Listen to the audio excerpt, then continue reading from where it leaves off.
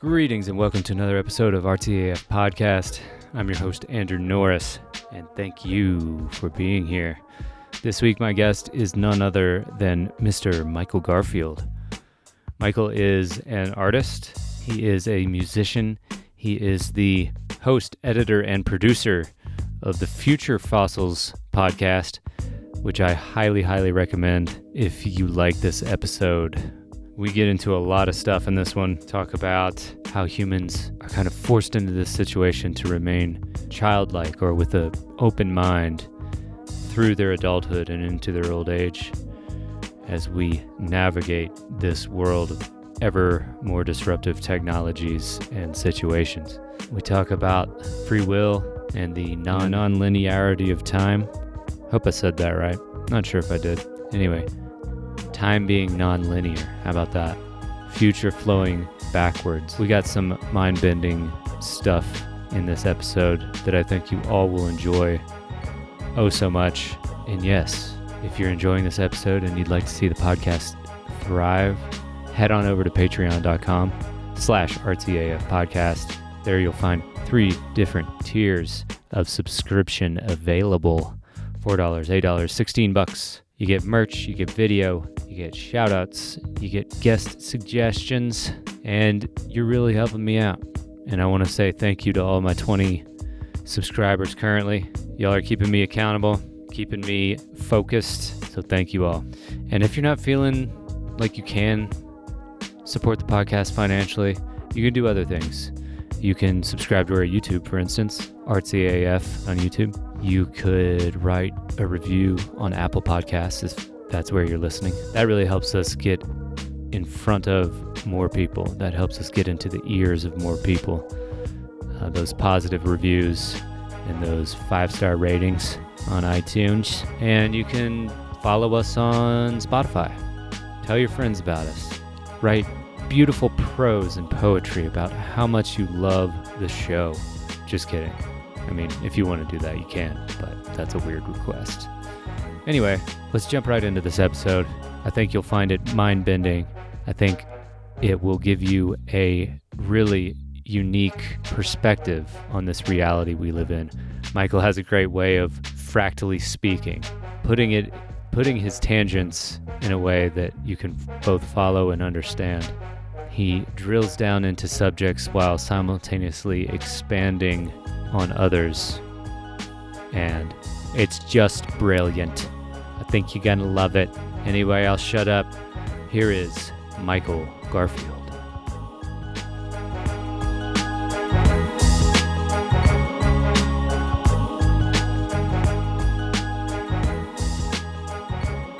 Michael Garfield. How you doing, man?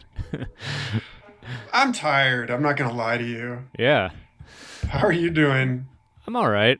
I'm actually pretty tired too. I drank for the first time in months yesterday. I didn't drink a lot, but I'm feeling it today. I think probably because I haven't been drinking nearly at all, and I woke up kind of like ugh, and altitude. I mean, you're acclimated, but sure, yeah. I'm still not convinced that living at a mile makes drinking easy. No, definitely not. And it's still dry out here no matter what. I see you over there forcing water as well.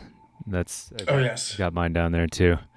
But yes. Yeah. Full of deep sea minerals. Mm-hmm. You got the trace minerals? Get on those. Oh yeah, baby. I probably drink too many of them. Yeah. I think a lot about etymology. Uh-huh. And I am absolutely a salty guy. Yeah. Like I woke up today just ready to fight. And I'm like, what is this? Yeah. I'm like, is this literally just because I drink salt water? Am I just an asshole because I have this kind of electrolytes? Kind of like very unscientific and unresearched theory that artists or people who are creative in general are kind of dissatisfied a lot of the time, and that's why we we strive to create things to, ostensibly make the world a better place. Yeah, I mean, make the world a better place. At least for ourselves. Yeah, I was gonna say, a lot of artists seem kind of driven by a vision or something, like trying to communicate something that they then, find that they can't. I remember Robert Venosa talking about that, about how he chased his first ayahuasca vision for his entire life. Oh man. That like all of his paintings were just like him trying to get this one experience down. And he just like, all right, good luck, guy. Yeah. And this is a deep problem, since this is a show about artistry and creativity and so on. This is a problem that I've been having over the last year or so, where, I didn't write a lot of songs over the past decade. I was busy doing like site-specific improvisations. Yeah. And I kept thinking, oh, that's really cool. I had to try and like get that down. I had to try and learn that thing that I just freestyled. Yeah. But then like last year I got a new guitar and it completely changed something inside me. And I wrote like a whole album's worth of material. And then I kept writing songs. And also I have I had a young daughter, and just hanging out with this kid and singing to this kid all the time. I feel like I'm dropping like a new track like every day. Yeah. But I'm just not taking the time. Like there's a responsibility to the muse that has felt extremely burdensome lately. Yeah. Which is to take this flow and to like cut it into sausages, Yeah. Like actually record the things that I do. Because some of my, like I would say 90% of my best stuff has just evaporated. Sure. It was like some amazing baby song that was like ridiculous and awesome and had an extraordinary hook. And I just like did not get it on paper. And then below that is the like gigabytes of just like notes, video notes I've taken of songs that I came up with on the spot, just so I could remember what I was doing on the guitar. And then like below that are songs that I've played live but have no studio version. And then below that, I'm like trudging away at just trying to get the songs I recorded within 3 months. I mean, the songs I wrote within 3 months last summer, all a decent studio recording. And then meanwhile, I'm writing more songs. And it's just like, I used to object to the idea of being just like a factory songwriter. Right. Of like my uncle who worked in the music business in a kind of a big way for his entire career and still does, actually. Bruce Garfield, he used to manage Sinead O'Connor and Isaac Hayes. Ooh, nice. Eric Burden, and he's a badass. He now runs the Music Commission in Columbus, Ohio, but he is basically retirement for him. But I remember when I started getting into playing shows, he said to me, basically, you don't sing well enough to be a musician. Yeah, and that stings. And so you should write songs for other people. Like, your songs aren't bad, you just can't sing. Yeah. And I was like, I will show you. Yeah. And and so I've gotten a lot better. But have you taken that's not the thing. Have you taken any voice classes or anything like that? A couple. Yeah. But it's mostly just like Mockingbird. Trying to emulate singers I respect. Right. And so the thing is that like now, that was me at 21 or whatever. Yeah. Now at 37, I'm like, I'm actually writing too many songs to record myself. I really should have just taken him up on this. and I should have realized that like being a songwriter puts you in cahoots with the people who might actually support your career as a stage performer, as a recording artist, and now I'm like, well, there's something about, I guess what I'm pointing towards is that when you really do sort of like find the vein, then your attachment to any individual creative product is less. It's like at the beginning, I was like, I'm not going to let somebody else sing this song. I worked on it for a year. Totally. I have 10 songs. This is mine.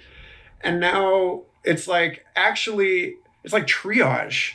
It's like I'm running a fucking COVID wing in the hospital. Yeah. It's like, would you take this song, please, Yeah, and yeah, record it so that someone records it? Yeah. You know, would someone please get this song out of my shift?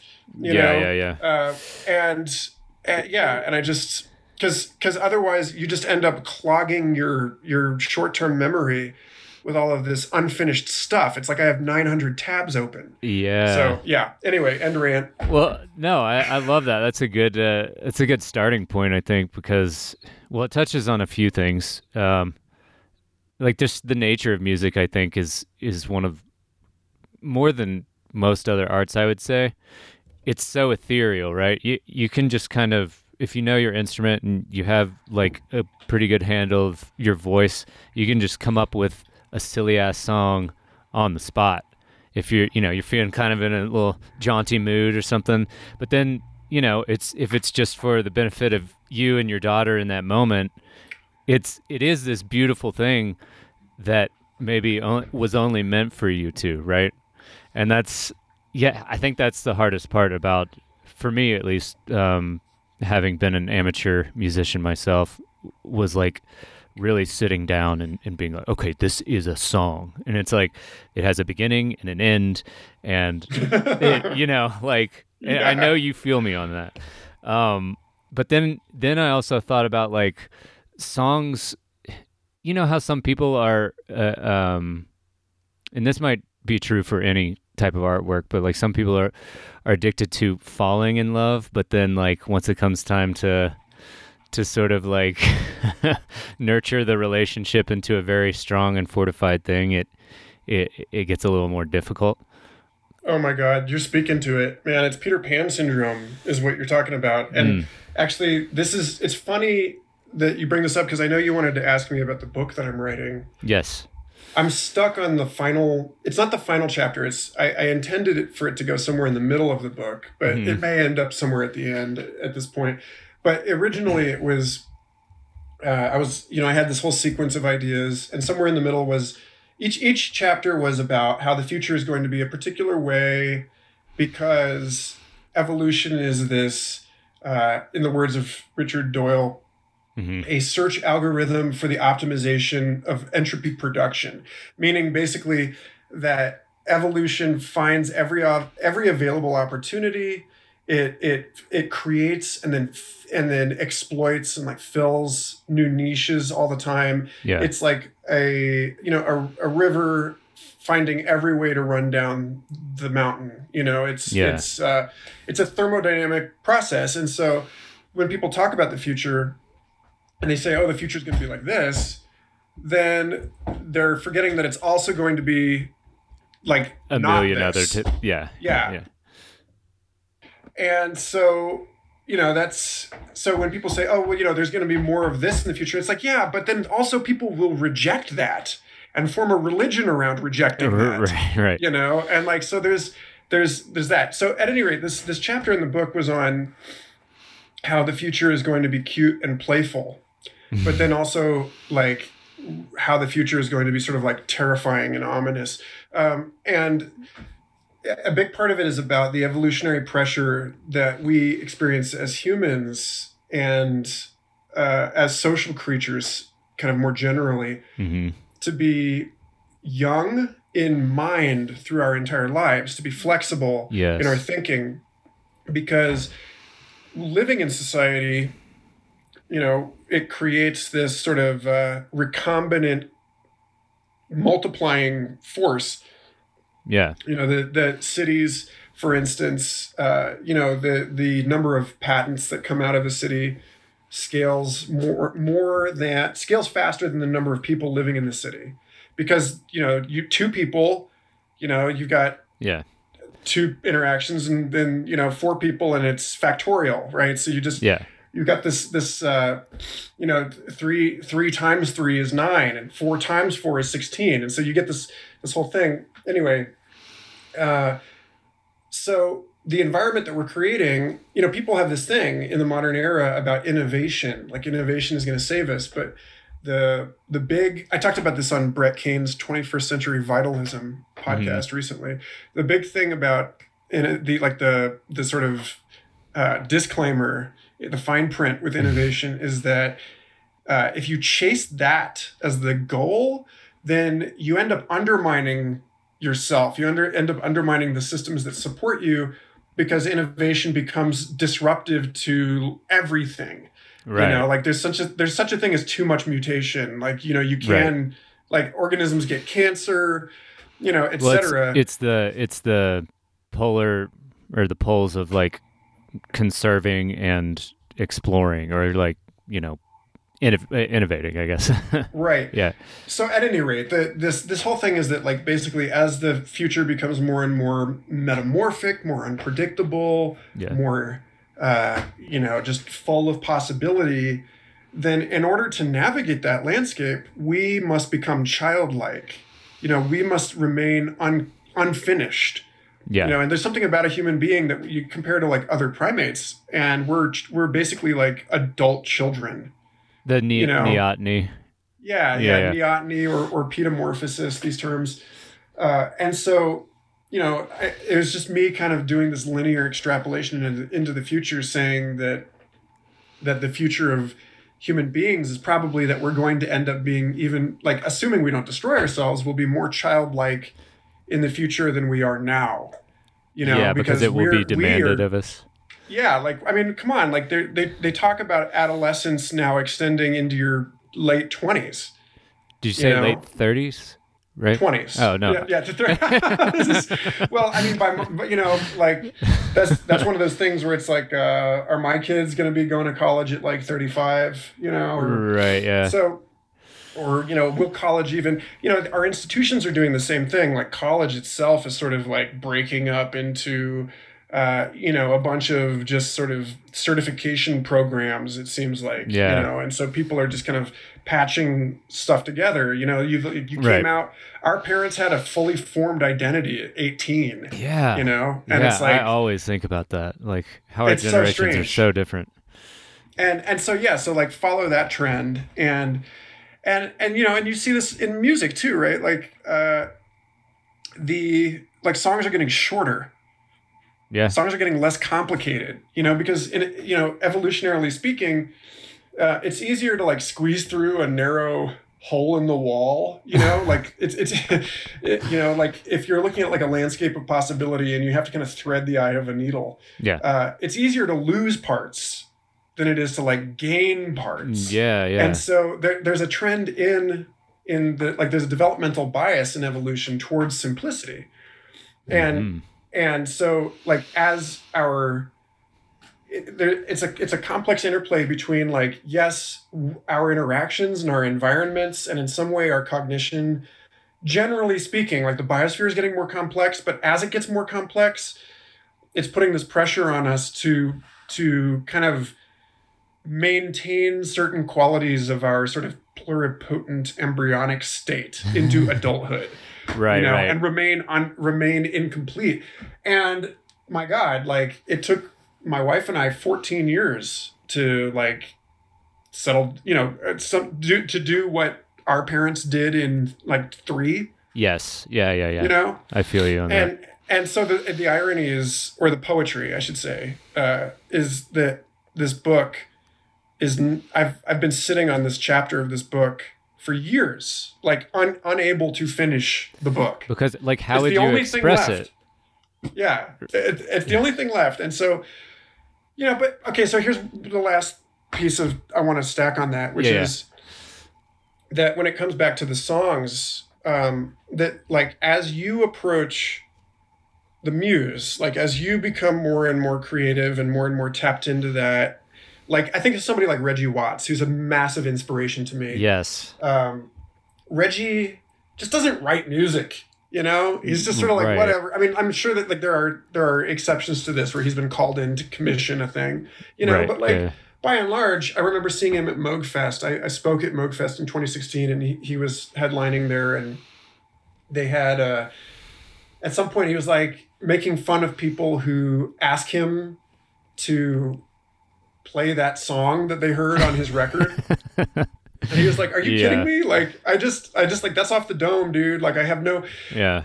And your attachment to any of your specific creative outputs gets smaller and smaller. And so this is why, like, the Greeks talked about how the muse doesn't actually care about you, you know? Right. Or like muses are not actually concerned with the artists, you know? They're just this like fountain of creativity.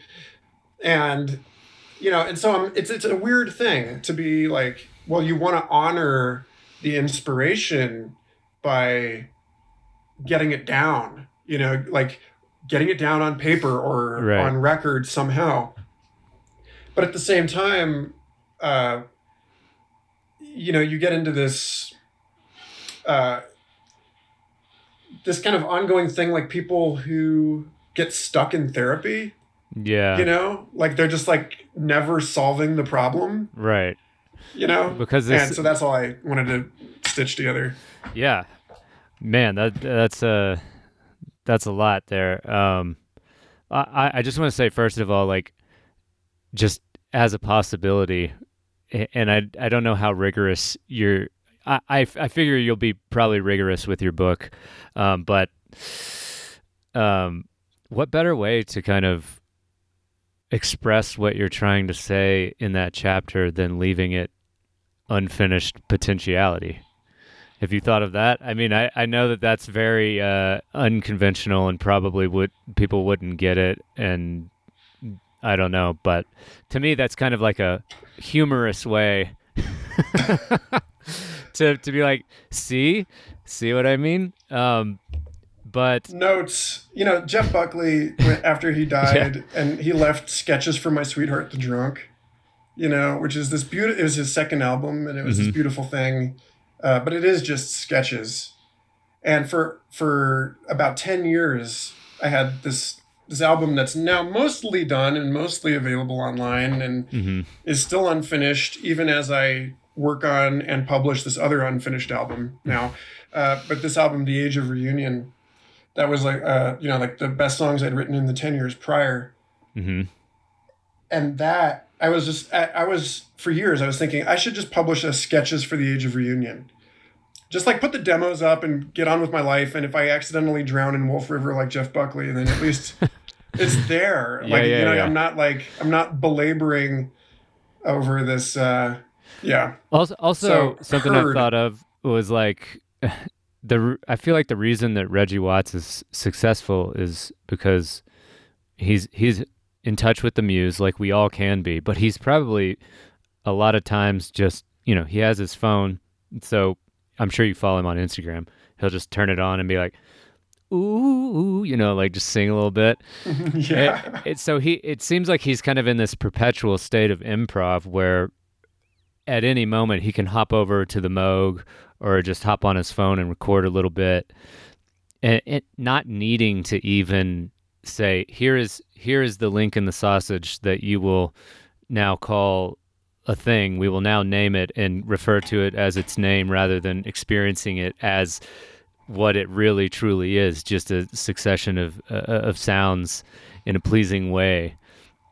And I there's definitely some magic in improv, and that's how I pretty much start all my paintings, because there's some deep-seated belief in me that that's where the magic is, and that's where the best stuff fountains out of, I suppose.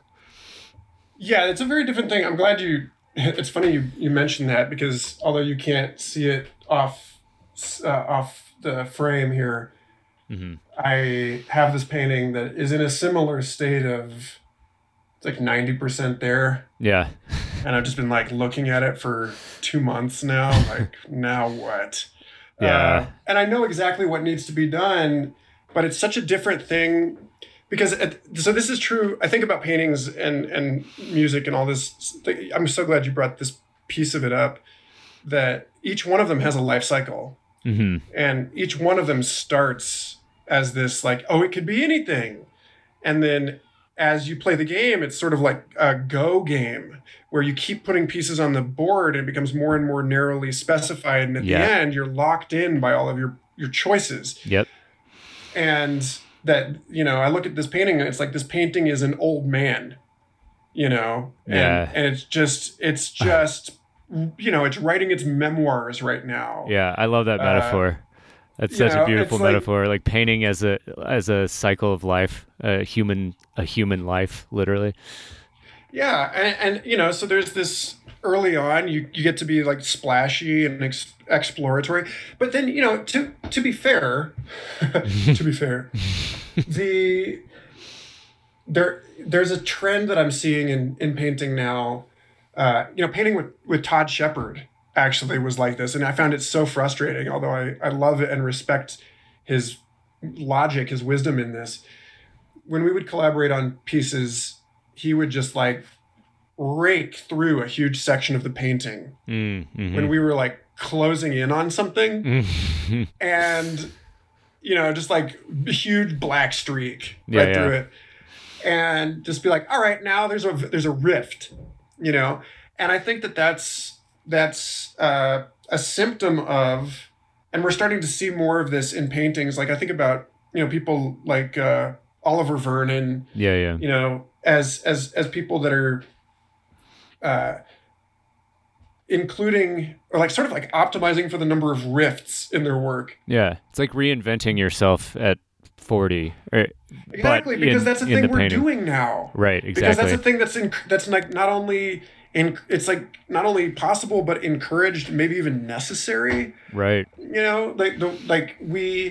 I've gone through so many like 3 to 5 year situations in my life, and that's on the good end. Like I know people that are like, yeah, I moved 11 times in 8 years. Yeah. This kind of stuff, like there is no solid ground under the foot of millennials. I don't know how it feels for everybody else. Right. Yeah. But I know that pretty much everybody in my generation, is amphibious as fuck.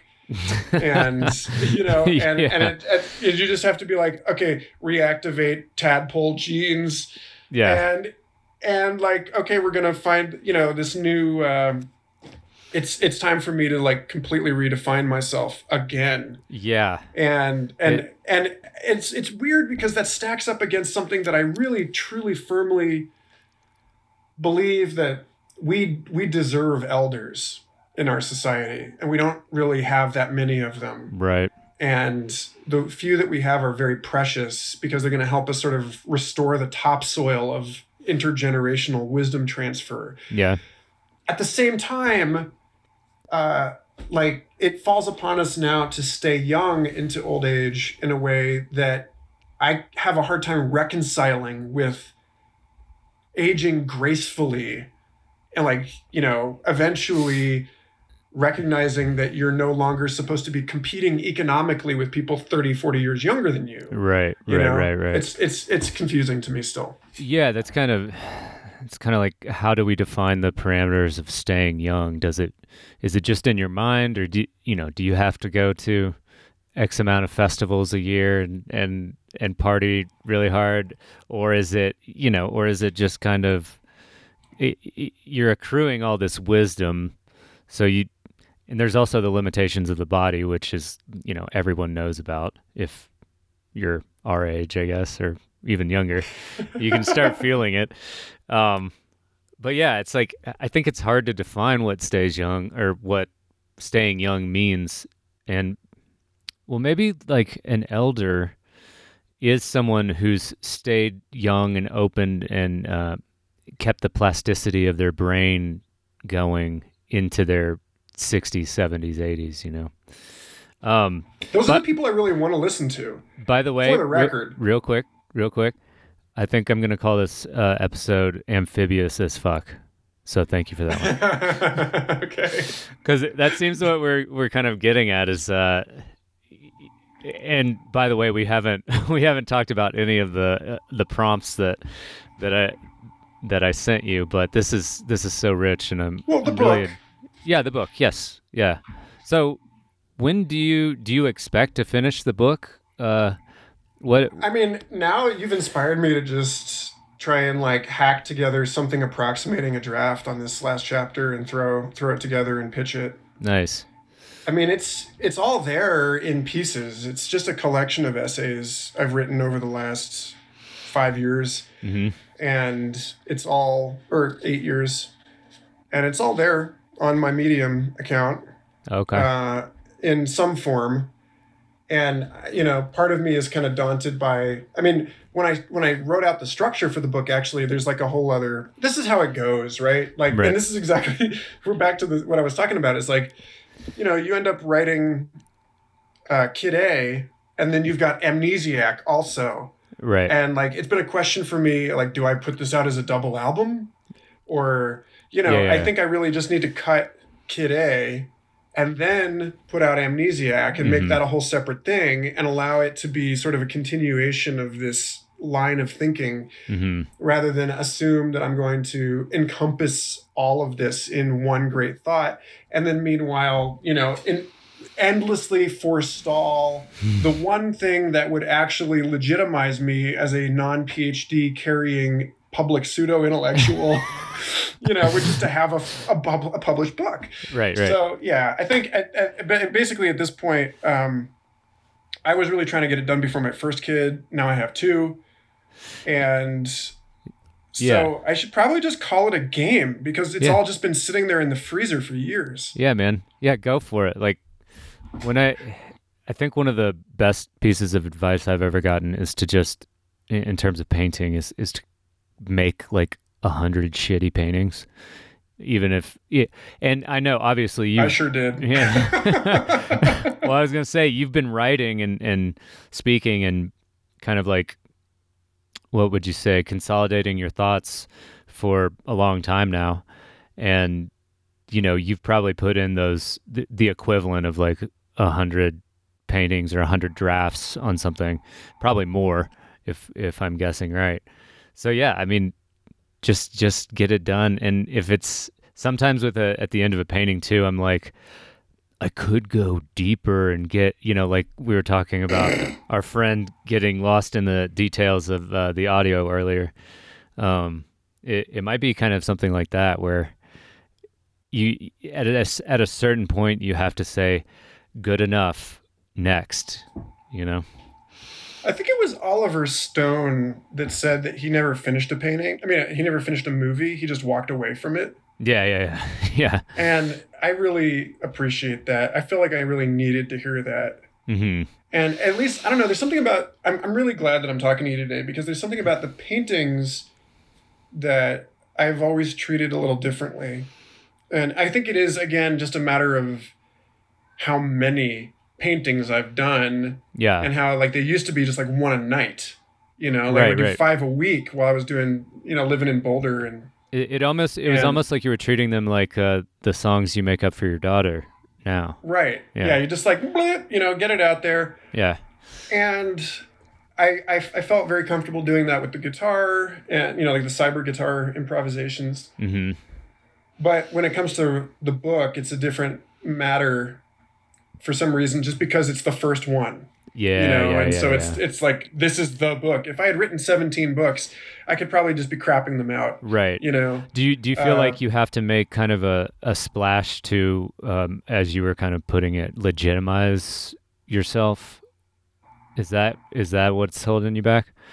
Well, I hang out in it. I mean, my day job is among very prestigious elitist scientists. Right. And it occurs to me, I think I've absorbed a little bit more of that kind of attitude than is perhaps actually healthy for me. Yeah.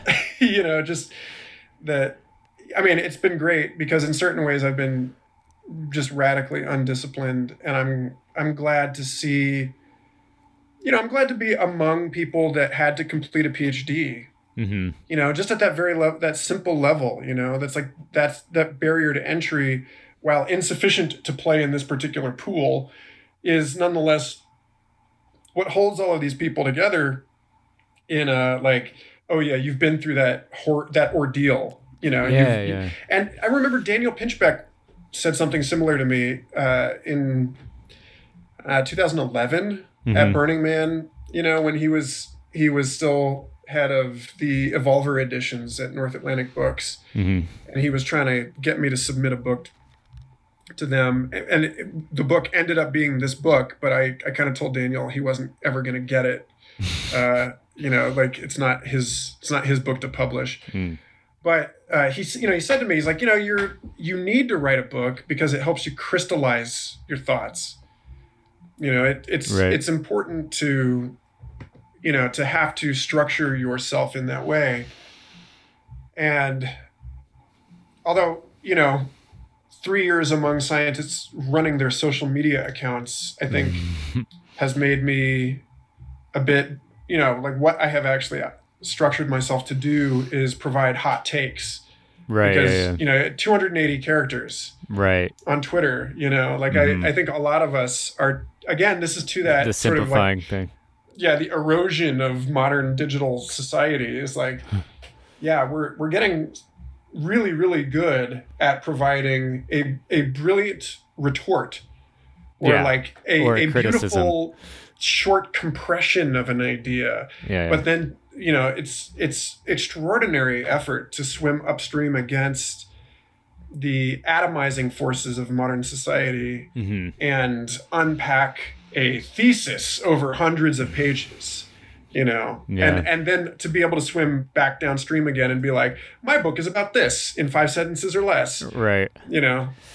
Wow. Yeah. Maybe we should talk about just what you do on a daily basis. I know you might not, it might not be interesting to you, but I think it would give a little context to the listeners. Like, I know that, like, when I met you, I knew you as a painter, right? And then a musician, and then I realized you had this great verbal fluidity and just like intelligence, and the way that you can structure thoughts together. I'm like, oh, this guy, like, now I kind of view you as a intellectual, like a thought leader in a way in our community.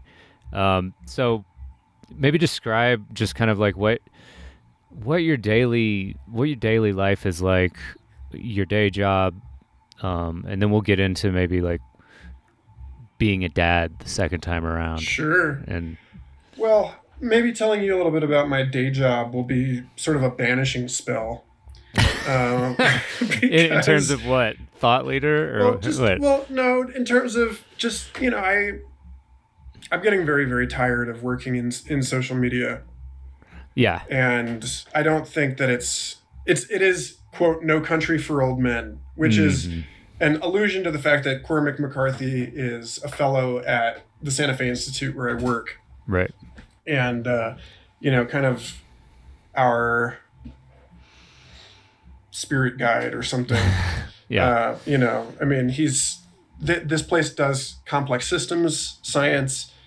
It's a theoretical science organization, so they're not running like laboratory experiments. They're running computer simulations and like analytical, quantitative kind of research. Yeah.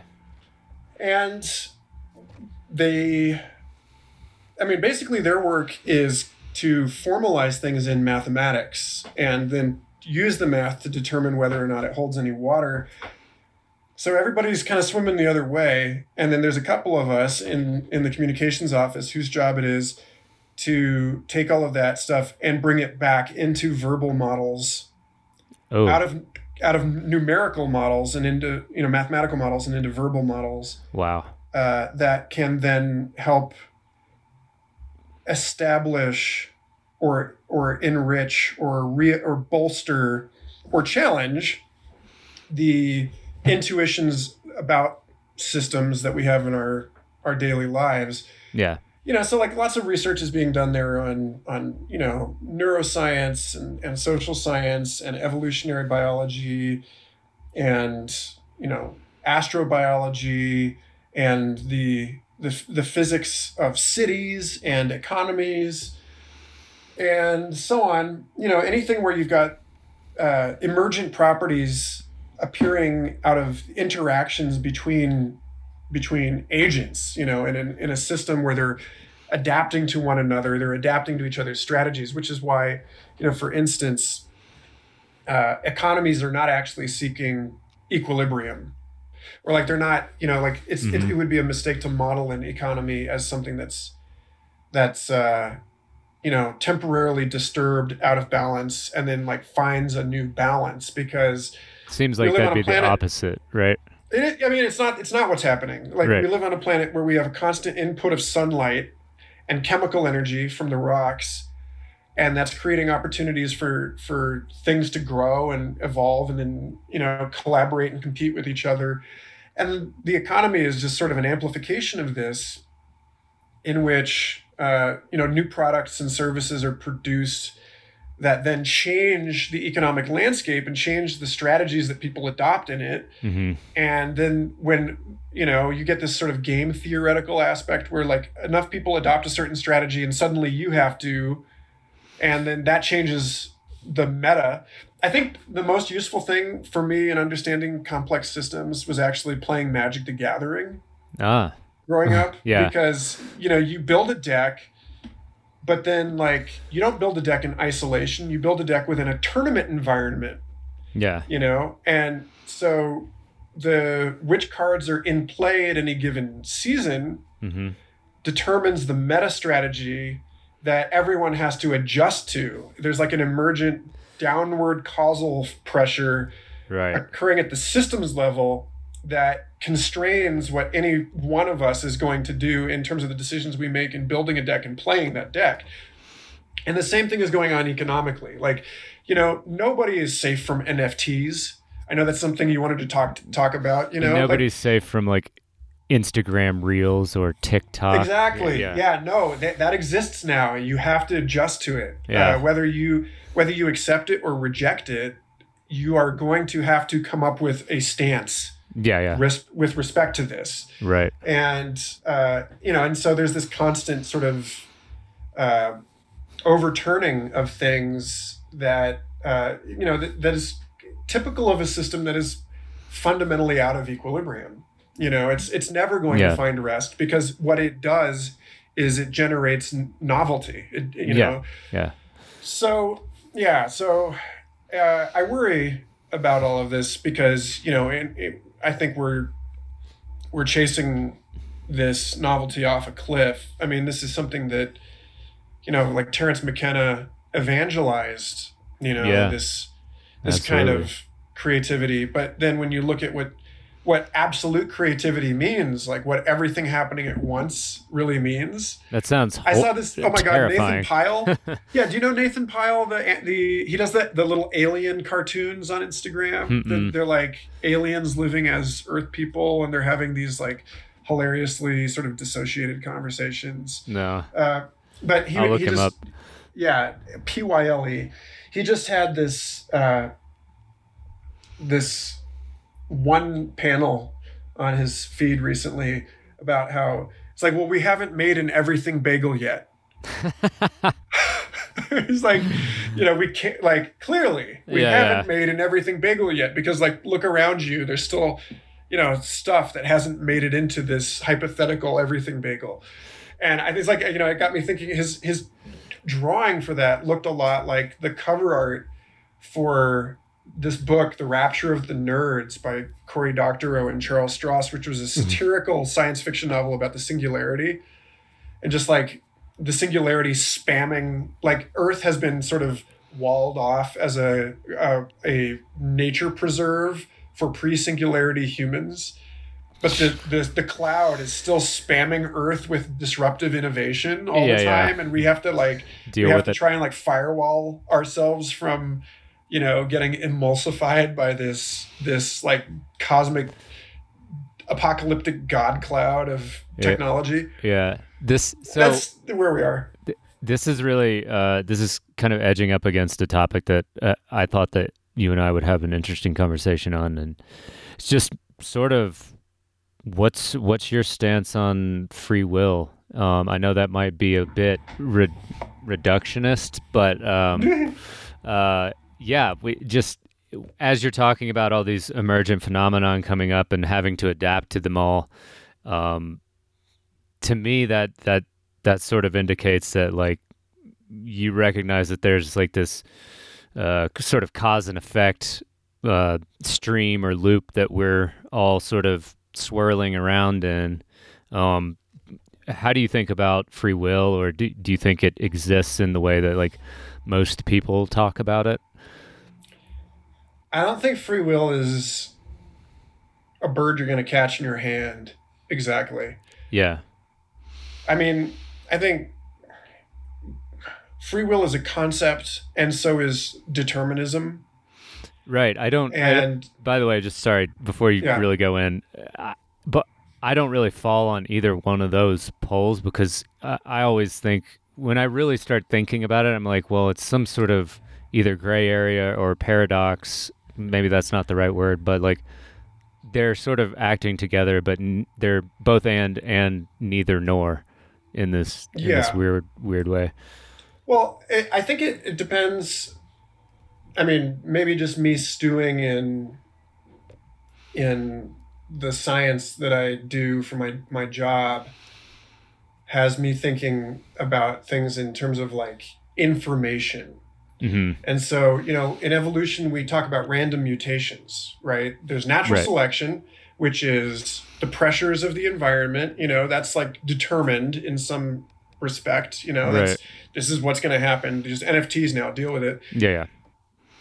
Uh, but then there's also random selection, random mutation. And random Mhm. mutation is this, noise generator kind of thing.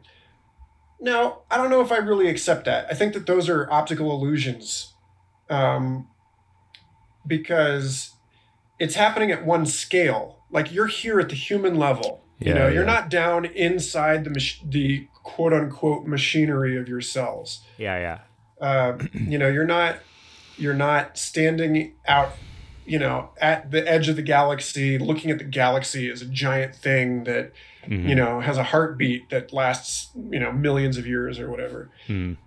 And, if you did, then, if you were standing at either of those scales, then what's going on like, if I were one of my own cells, then what happens when I accidentally swallow some hand sanitizer or something would seem like the biblical plagues. Yes. It Yeah. would just be this like, why, God, why? Yeah. Like, it would make no sense. This is not, that would be a random thing. Uh-huh. And, and like, likewise, I heard this really beautiful argument from Adi Livnat. He's an Israeli evolutionary biologist Hmm. who said that, when you look at the quote unquote random mutations, they are actually, they follow the rules of, like the laws of physics are still happening. Like Right. you're not going up an entropy gradient Hmm. to mutate. You're going down. These are basically, it's kind of like machine learning, or like the way that the brain wires itself together, which is if two neurons fire at the same time, then they form, they reinforce their connection to Right, each yeah. other. Hebbian learning. And the same thing is going on in gene regulatory networks, where if genes are expressed at the same time, then they're more likely to fuse into a single gene. Interesting. And so mutations have to do with the way that, like, parts of the quote unquote book of your or genome, like certain parts of it are open at any given time and other parts are like curled up. And so certain parts are exposed to mutation at the same time and others aren't. And so you get this thing where it's like you end up being able to encode complex behaviors into the genome, not just the epigenetic stuff, which is fascinating and a whole kind of separate conversation, but that like you can actually imprint complex behaviors into the genome. And so it's like, that's not random. Yeah. It only looks Yeah. it only looks random because it's like way down there. Yeah. In the same way that city life looks random when you're in a plane looking down on Denver and you're just Right. like, I don't know why those little dots are moving around like they Yeah. are. And so I really think that the whole free will thing is a matter of like the information that you have about a system, which is completely contingent on the resolution of your equipment, let's Right. say, right? At what scale you're at. Yeah, and also the integration of your equipment. Like, you can absolutely take anesthetics and suddenly think that you don't have any control over your own hand, Yeah. or like that you just disappear because your brain patterns aren't integrated enough to hold together something that seems like a self that's doing stuff. Yeah. And I've been there. So Yeah. Me too. yeah, so that's a real thing. So I mean, I think that the issue of free will is crucial. Let me be clear that I guess that take a step back and get meta about this. Yeah. To say that, and this is like a core theme in the book too, to say that the universe is any particular way is to take the raw cloth of your experience and cut and sew a piece of clothing out of it and wear it around to protect yourself from the elements. You're not, Yeah. Somebody else could take the same thing and cut it and sew it a totally different way.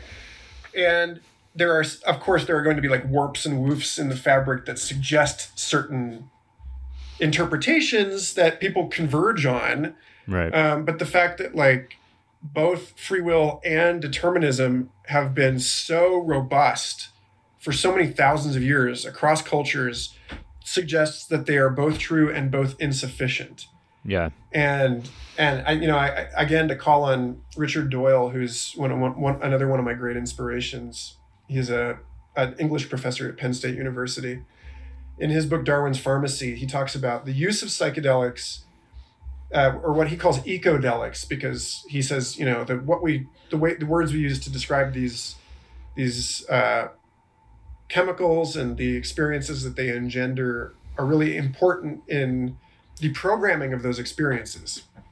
Right. Yeah. So he prefers ecodelics because it has less baggage, and two, it seems to him to be a more accurate. It seems to be going back further to the source rather than saying and psychedelics meaning like mind manifesting. This is like the manifestation of the ecology more, right? And that's what we come from. The whole thing is that you're folding over what you thought was in here and what you thought was out there. Yeah. And it turns out it's actually some kind of like pastry, like baklava type layered thing. Yeah. Yeah. And it's you fold it over and over and over again until you no longer, that this kind of non-linear transformation of subjectivity is, he says, what's required of us to make sense of the world that we've created here in this century. That he says psychedelics are kind of training wheels for transhumanism, basically.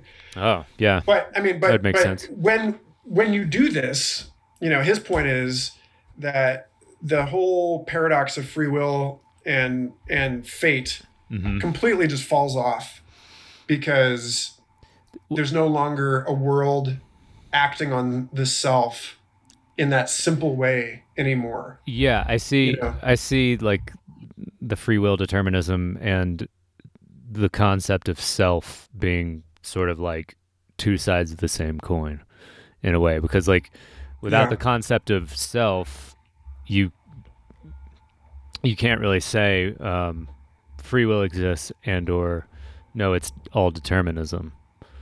But if you have a transcendent experience, I guess, to put it in the simplest form, then you realize that this whole self that you've been identifying with your whole life probably is sort of this more like a process, or more like just some sort of like experience rather than like a noun.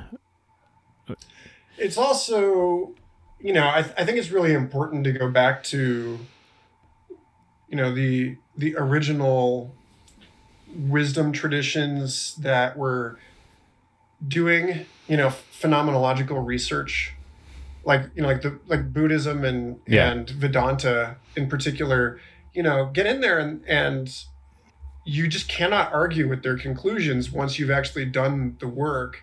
Yeah. Because they're like, you sit with your mind long enough and you realize that your mind is actually just a bunch of modular processes knocking each other around. Mm-hmm. That like that this apparent singularity of selfhood is a virtual reality. It's like a construct. Yeah. That's only happening because it's propped up in some way, or is the interference pattern of this, this whole different, stew of processes that, again, the more closely you look, extends beyond whatever the boundary that you thought of yourself having. So that this is one of these things that we're just going to have to deal with from now on, right? Which is the way that, we think about old cultures and how they would like bury themselves with their stuff. Yeah. And how weird that is to us. And it's like, but let's be real. Your phone is a part of your body. It's, your phone has been a part of your body in an obvious way for the last 10 years, at least. Yeah. And like, this is not, so the question of like, what is human is, I think, pretty much the same as the question of like, what is a virus? Because like we say, oh, viruses aren't alive.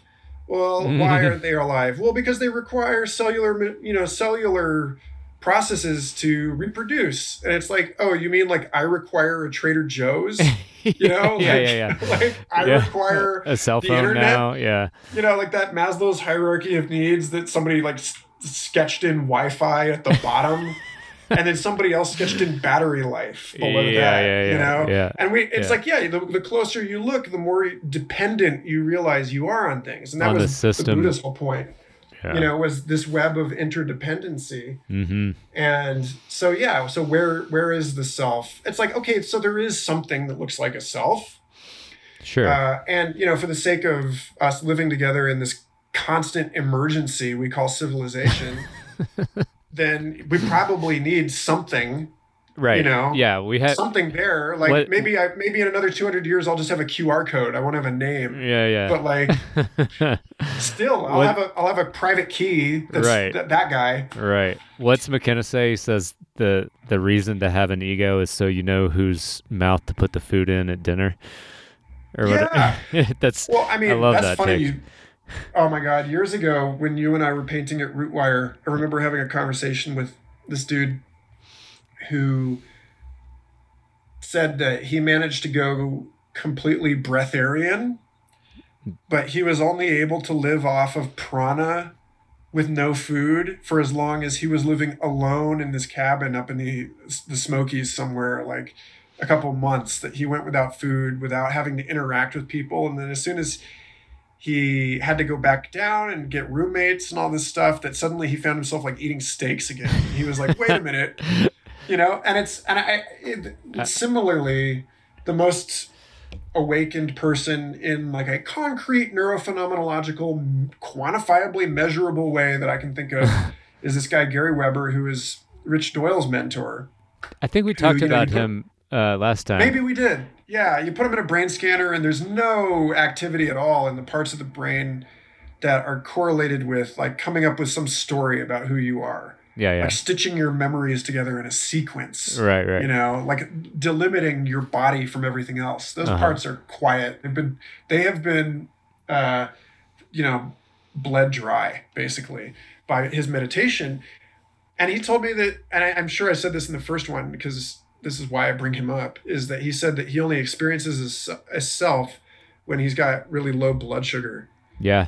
And so to me, the ego is like an auxiliary generator or something. It's like something that it must have existed before we were living in society with each other in some way, but only temporarily. Like what is it? Zebras don't get ulcers, Robert Sapolsky, this kind of stuff. Like like trauma is basically the pathological extreme of being someone at all, right? Like having some identity, right? It's like basically it's only because of social norms that we don't regard having an ego as trauma. Yeah. I think. Yeah. You know? Yeah. I think it is. I think it is trauma. Yeah. Basically. It's like the reason, like, you know, why do you go to a therapist? You know, because stuff happened to you when you were a kid and you didn't feel safe. And like now you're, you know, you have all these weird habits and complexes. And it's like, that's what you are, you know, at that level. But then, you know, when you go dig down into that web of interdependency and you're all of this other stuff, then your trauma is sort of like, yeah, you know, it's just a it's little there, but it's like a you know, a shitty curtain that got hung up on your window of the self at some point, and you haven't taken like it down Oscar to Wilde's clean. last words, right? It was like either those drapes go or I do, something like that. Like he was looking at his last words was like some like, you know, sassy, just hilarious shit, queenie kind of comment about the drapes. You know, it's like that's beautiful. That's not going to work. I guess I'll have to die. Yeah. You know? What a way to go. So let's see. Okay. Yeah, I listened to one of your more recent podcasts, and I really was fascinated with the guy you had on, Eric Wargo. Is it Wargo? Yeah. This whole idea about and to me, this sort of ties into the determinism, free will thing. This idea about like events in the future flowing what we would subjectively consider backwards to influence events in the present, or determine, I guess would be a stronger word. I don't have an articulated question about this actually, but I just wonder if there's like a jumping off point that we could talk about, or if you've experienced that. You know, he talks about precognition, right, and dreams. Mm-hmm. Like I've definitely had some dreams where I'll be like, it'll like I predicted my friend's move to Colorado before I had talked to him at all. Like me and my other buddy were already out here, and you know, I had this dream and I wrote it down, and like one of just the standalone lines was, "Duke's moving to Colorado!" ! And then it happened, or you know, he told me like a month later, like, "Hey, I'm moving out there." So I don't know if you've have had any experiences like that, or can speak to that in a more robust, quantifiable way than I just did. My whole life is full of those experiences. I think most people, if they're honest with themselves, admit that they've had experiences like that. Mm-hmm. And I think one of the things that when I talk about my frustrations with my current job is that in order to accept what Eric Wargo is saying about the nonlinearity of time, you have to dispense with the fundamental taboo of physics right now. Like, you know, not physics as it has always been, not physics as many respectable people like quantum physicist John Archibald Wheeler, for instance, think of time, or Julian Barber. But the majority of people are held due to, you know, weird sort of socioeconomic pressures into this position where you're not even allowed to think that the future exists already. And you know, like, and to be fair, God, my wife just binge watched all of Letterkenny, and now she says that to me every time you know, so I've just internalized the abuse. But at any rate, the you know, to be even-handed about this, there you go, and Eric is willing to go here too. There is entropy, you know, things fall apart. You know, the future is uncertain in ways that the past is specified, you know, is certain. And yet, even though we have this grain, or, you know, this kind of directionality, calling it an arrow of time is misleading, because I agree with Eric that the evidence is strongly in favor of time being very naughty. time being very Nautilus, naughty. naughty, yes. Yeah. N-A-U-T or K-N-O-T. Yeah. Either one, yeah. That it's, that there are, it's like, if you think about time as a river, which is another possible, popular metaphor, then rivers flow in one direction, but they also have eddies and like tidal backflow and stuff like this. It's not simple. And you would think that people working in nonlinear fluid dynamics and related disciplines would appreciate that, like, shit just does not move in a straight line in nature. It just doesn't. And yet that's just not acceptable to talk about those things among most scientists. Why do you think which is a real disappointment, because, you and Eric's done a fantastic job of exploring this. You dispense with that one taboo, and suddenly you have this vastly simply, it's much more parsimonious. You have this much easier way of explaining all of these other things. And, there's some part of me that just adores the way that he comes at the entire field of paranormal research from within as a hardcore materialist, and says, oh, telepathy, near-death experiences, past life stuff, UFOs, remote viewing, like, sorry guys, all of this can be explained by getting rid of this one thing. Yeah. Which is that, you will later find out when you talk to your friend that you knew what they were thinking, or like you pick up the phone. It's like, okay, so telepathy is real. You knew your friend was about to call you. Cool. But what is the mechanism? Right. Well, the mechanism could be that you're about to know, and that you have access to some future state of your own brain. And when you actually look at look at all of the evidence about this stuff, nobody knows anything that they're not going to find out later. There's no like cosmic akashic thing that somebody has objective access to information. Yeah. When they find out about, like, when they have a dream about a plane crash that's going to happen 3 days later, their dream is like, the pictures that they draw from their dream are like pictures of what they're going to see in the newspaper in 3 days. Yeah. And so it's humbling.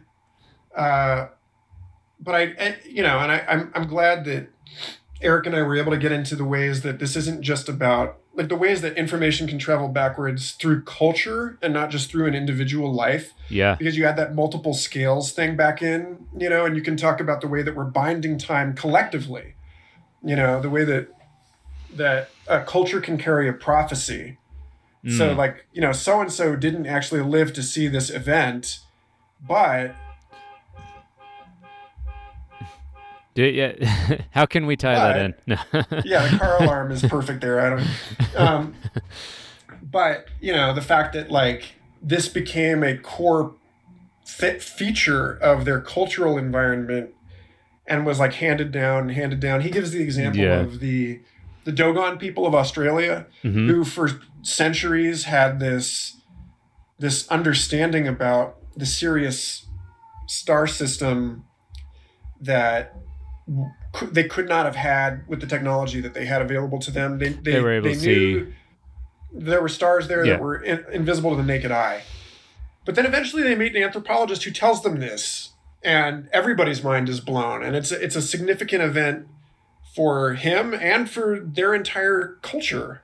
And so they had, just to break this down to make sure that I understand. So they had a prophecy about that the Sirius star system had more stars than they could see with their naked eye, and it was a prophecy, or was it like it was just part of their stories that they had carried, and it's like, well, where did it come from? And they said, oh, it came from, our stories tell of this, like, this strange foreigner, and it's like, because we insist on a linear time, we are like, oh my God, they must have been in contact with aliens. Right. But it's like, but really, who's the alien here? It's the white dude It's the white guy who came to Africa and was like, Yeah. you know, telling them this stuff in their own future. Wow. You know, so I mean, it's just once you open up to that kind of stuff, basically everything else falls. I'd like to lot of things. I'd like to talk about UFOs as in regards to this because I think something that I heard you say, and this goes along with my favorite ever McKenna quote, which is cultural expectations are intrinsically woven into strange encounter experiences when he's talking about UFOs. And so like this day and age, I think you said this, that we're obsessed with sort of the mechanics of what these could be and how fast they can go. And, oh man, it was at the drop point in 1 second. And how did it know that the plane was going there? But I mean, you brought up the point that no one's asking why. What are they doing? What do they want? Stuart Davis. Stuart Davis was talking about that on the host of Aliens and Artists, who's also a Boulder guy. He's actually one of the reasons I moved to Boulder back in 2007. Fantastic songwriter, big inspiration to me. He has a podcast? Over the last couple of years. Yeah, his Aliens and Artists podcast. Cool. When he came out of the closet about having years and years of encounter experiences. Wow. That it wasn't just him. It was like he was having these with his family, and other people were getting swept up into it, and it was very, very strange. He decided he was going to do an oral history, and just like interview as many people as he could about their weird encounters. And then he started researching it, and then he's now co-running this experiencer group with a couple other folks, Jane and Kristen, who, have basically created like a support group for contactees. And so, I mean, one of the things that he talks about is the atemporality or the sort of transtemporality respect to the way that we commonly understand time now as a species. Mm-hmm. That some of his contact experiences. Why, yes, come in. Hold on just a second. It's like that scene in Jurassic Park. You can hear the footsteps getting close. Oh, no, she's back. Hold on.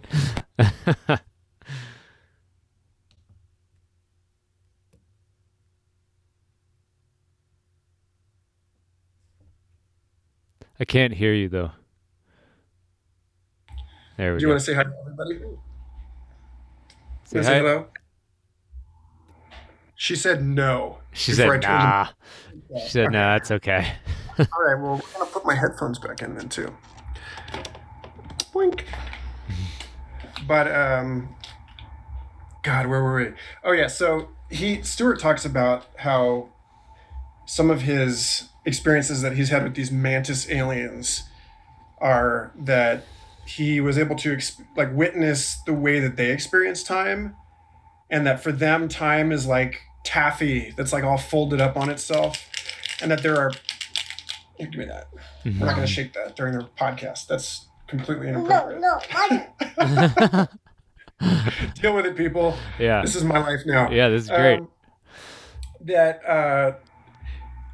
It's sort of like he was talking about time being folded up in the same way that I was just talking about self and other being folded up, and that there are these points of resonance, like calendrical resonances and so on. Eric Wargo talks about this too. That in the body of precognitive dream stuff that he's researched, that often dreams are about stuff that's happening like next year on the same day. Yeah. Yeah. And so, you start to wonder about calendrical observances, like, the holiday calendar and like why it is that we've picked these things. And like people like Gordon White talk about, moments in time as being like living entities unto themselves that have like character, more like a Mayan kind of thinking about time. Yeah, that's what I was going to mention. Yeah. And so that's part of it. And then the other part that you're speaking to is what I got from the historian William Irwin Thompson, who critiqued, oh my God, what is his name? He wrote Chariots of the Gods. Graham Hancock? No. Someone else. Sorry. No, but Bill Thompson, who I had on Future Fossils back in 42 and 43, and did 2 interviews with him before I started that show, and is like a huge, huge light on my shoulder. Yeah. And the crankiest old man I could ever aspire to be. And, passed last year. He talked about misplaced concreteness and how people were, projecting this sort of technological metaphor onto, no, honey, we're projecting a tech metaphor onto their tools. I mean, onto these phenomena we experience. So actually, Graham Hancock has talked about this in his book Supernatural. Mm-hmm. But as far as I can tell, his work is basically just all right. Well, then go to mama. Mm-hmm. Uno momento. Mm-hmm.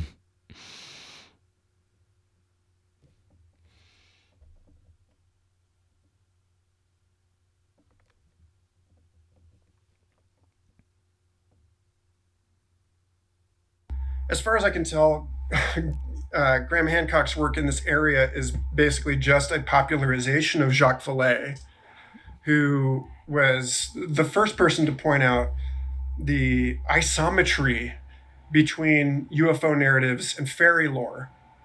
Yeah. And so there's that. Yeah. And I think that Terrence and many other people have been wise to point out that something about the nature of this phenomenon makes it obvious that we are importing, smuggling our associative networks into these experiences and skinning them, wrapping them in something that we can understand, which is the best thing about the movie Contact. Yeah. She goes through the wormhole, she meets this alien, and it looks like her dad. Right. And it's like, well, yeah, you just can't understand what you're actually looking at. So we're just doing this so that we can have a conversation. And that's what Wargo says about precognition generally, is that the parts of our precognitive experience that we're actually capable of cognizing, that our brainstem doesn't just throw out as noise, are the parts that fit the lived experience we've had up to that point already in some way. Yeah. So he gives this great example of Vladimir Nabokov, who wrote Lolita, and as a youth, Nabokov has this dream that his book is picked up by these circus producers that have these Russian names, and it ends up being produced by Kubrick and I forget who else. But it's his precognitive dream about his book being optioned by Hollywood is skinned in his lifestyle in early 20th century Russia. Where it's they're Russian names and it's a circus instead of movie theaters and right. All of this stuff. But it's his future is still communicating to him. Right. It's just communicating to him in the only language he can understand. Or it's the only parts of it that he's able to make any kind of sense of. And this kind of stuff happens all the time. And that's how my experiences have gone. And maybe now we can get into to precognition storytelling hour. Yeah. Because that's absolutely the case. With all of my stuff, and I I've had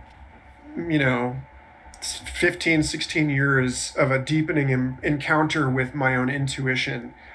Yeah. And I haven't always understood it as, this deepening and expanding or opening, ripening awareness with my transpersonal self. But nowadays I do, and I am sure that understanding will continue to evolve. But yeah, it seems that there are, it sort of borders on things like the question about reincarnation or about karma. So real quick, is this kind of how you, and I know we're not obviously all picking up on precognition all the time, but are you saying you're getting more into the habit of sort of being guided by impulse or just some sort of like, you're tuning in more to the fact that this could be happening. So let's listen to that resonance when you're making decisions. Okay, so I cut myself loose after my first burn in 2008. Mm-hmm. And I hitchhiked out to San Francisco expecting to get a trim job that fell through. And so suddenly I was just on foot with all of my crap in San Francisco for 2 weeks, and had like, this is like before I had a smartphone, thank God.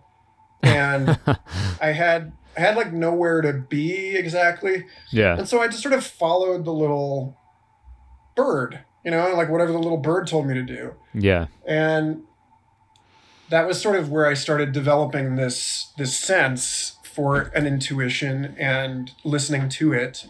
Actually, it was like at Burning Man that really clicked for me, because there's just too much stuff to do. And so you can't plan. Right. You can't plan things because you're on your way to go do something that you really want to do, and you see something else that's amazing. Yeah. And you end up spending the whole day there. Right. And, it's just like a fractal puzzle box. It's bigger on the inside. And so I was like, all right, well, let me try to practice some of this stuff while I'm vagabonding. Mm-hmm. And that by 2010 had really developed into a robust practice where I knew that something was going on because I'd been systematically disobeying my intuition, and knew that the results were always worse when I did. Okay. And so I started to like unpack it a little bit and started to realize that there were valences. Like, sometimes I would just be like sort of gently recommended not to do something, and other times it was really loud and urgent. Yeah. And I could kind of tell the difference. And then by 2012, I learned through getting arrested after Art Outside Festival. Oh man. And like having to go through this years-long nightmare with the Texas criminal justice system, if you can call it that. Justice was ultimately served. My one judge was removed from his post due to withholding exonerating evidence in a murder trial. And then the next judge ended up spending the rest of his life in federal prison because he was selling machine guns to Mexican gangsters. Shit. And then my probation officer and the county court officer both quit their jobs around the same time that I like, was, shit out of the bowels of this Leviathan. Yeah. So it was a really weird thing where like by the end of, and then my attorney died under mysterious causes. And so by the time that I was done with my probation, none of the people assigned to my case were even involved in the system anymore. So you just tore through that system, like in a way, like. So, it did feel like I was sort of like I was the bleach that they accidentally drank or something. Yeah.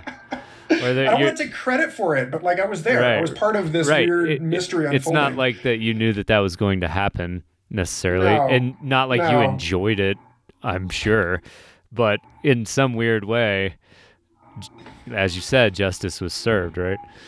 Right. But I mean, so the point is that all happens because I was like ignoring the, Tinkerbell shouting at me. Basically. Okay. Yeah. Okay. Not to try and drive home that night and sleep in my own bed. That'll get you in trouble. And instead go sit with my buddy by the fire. Yeah. And I didn't, and I ended up getting searched illegally, and the rest is history. But like, and I actually brought that up in the last conversation with Eric, and then kind of cut it out because we didn't end up taking it where I really liked, but we left in a piece about what it means to ignore one's precognitions. Yeah. And how there seems to be something about misunderstanding a premonition, or ignoring it, or disobeying your own intuition. Yeah. That is built into this sort of theological understanding that goes back to, God gives you free will, but even when you're sinning, you're actually doing God's will, kind of a thing, Yeah. That this is a paradox if you insist on using only these terms to try and understand it. Right. And so at any rate, I do think that time, it's funny because time clearly flows sort of in one direction, but then with all of this backwash, even then, like even the water that is pushed back upstream by an eddy Mm-hmm. in the Colorado River is still obeying the laws of physics. Right. You know, Right. it's just part of this larger flow that has vortices in it. Right. You know, and right. It's nothing you know, special. It's something that we've seen before in other places. And yeah, do you think that just certain people via whatever their experience, maybe their genetics, are just more apt to get caught in those eddies or to find those eddies? I think you're more likely to notice them if you're a certain kind of person. Mm-hmm. Part of it is, I mean, it's a nature culture thing, right? Yeah. Hold on. There's a truck outside. Let me close this window. This is actually kind of perfect when I had Tyson Yunkaporta on the call for Future Fossils recently, and we could hear the birds outside of his window. Mm-hmm. And it was perfect because we were talking about how, you know, he brings his whole clan into the conversation. Like we see this one person sitting across from you, you know, mm-hmm. but in reality, that person is the still point at the intersection of colliding infinities, mm-hmm. or something, you know? Mm-hmm. Yeah. That's how Acid explained it to me once in 2012 at was it? No, it was mushrooms. Anyway, on April Fool's Day in 2012 up in Gold Hill, my wife nice. and I went up there, and it was like, yeah, you're still point at the intersection of colliding infinities. And so you're sort of like bringing other colliding infinities into your orbit, or your... Yeah, well, you talk to Michael Garfield, and you get Michael's kids, and you get the truck outside, right. and yeah. You know, it's like this is all, and this is part of the cool thing about. I've talked about this also elsewhere, where it's like, you know, COVID, by taking people out of the sort of laboratory environment of their workplace, yeah, and putting them back in, you know, in the wild of their homes, you know, you see more of this person, yeah, than you did on business calls, you know, than you used to. For sure. And so there's more, in a weird way, you know, among a myriad of other reasons, the lockdown has been psychedelic simply by revealing that which had been hidden by our you know, the systems by which our economy has occluded the full human being from itself and other people. Yeah. And so I think that's why so many people are just walking out of their jobs right now. So many.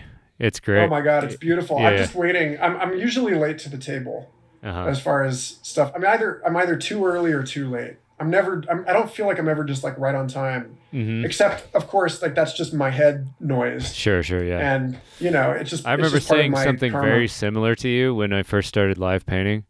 And, you know, I said, I feel like I missed the boat. And you were like, it's just your mind talking. Yeah. Yeah. It's crazy. It's crazy to see that though. Right. I went up to the gas station the other day for something, and the doors were closed, everything was shut down, and it said closed due to, you know, lack of employees, now hiring, apply, you know.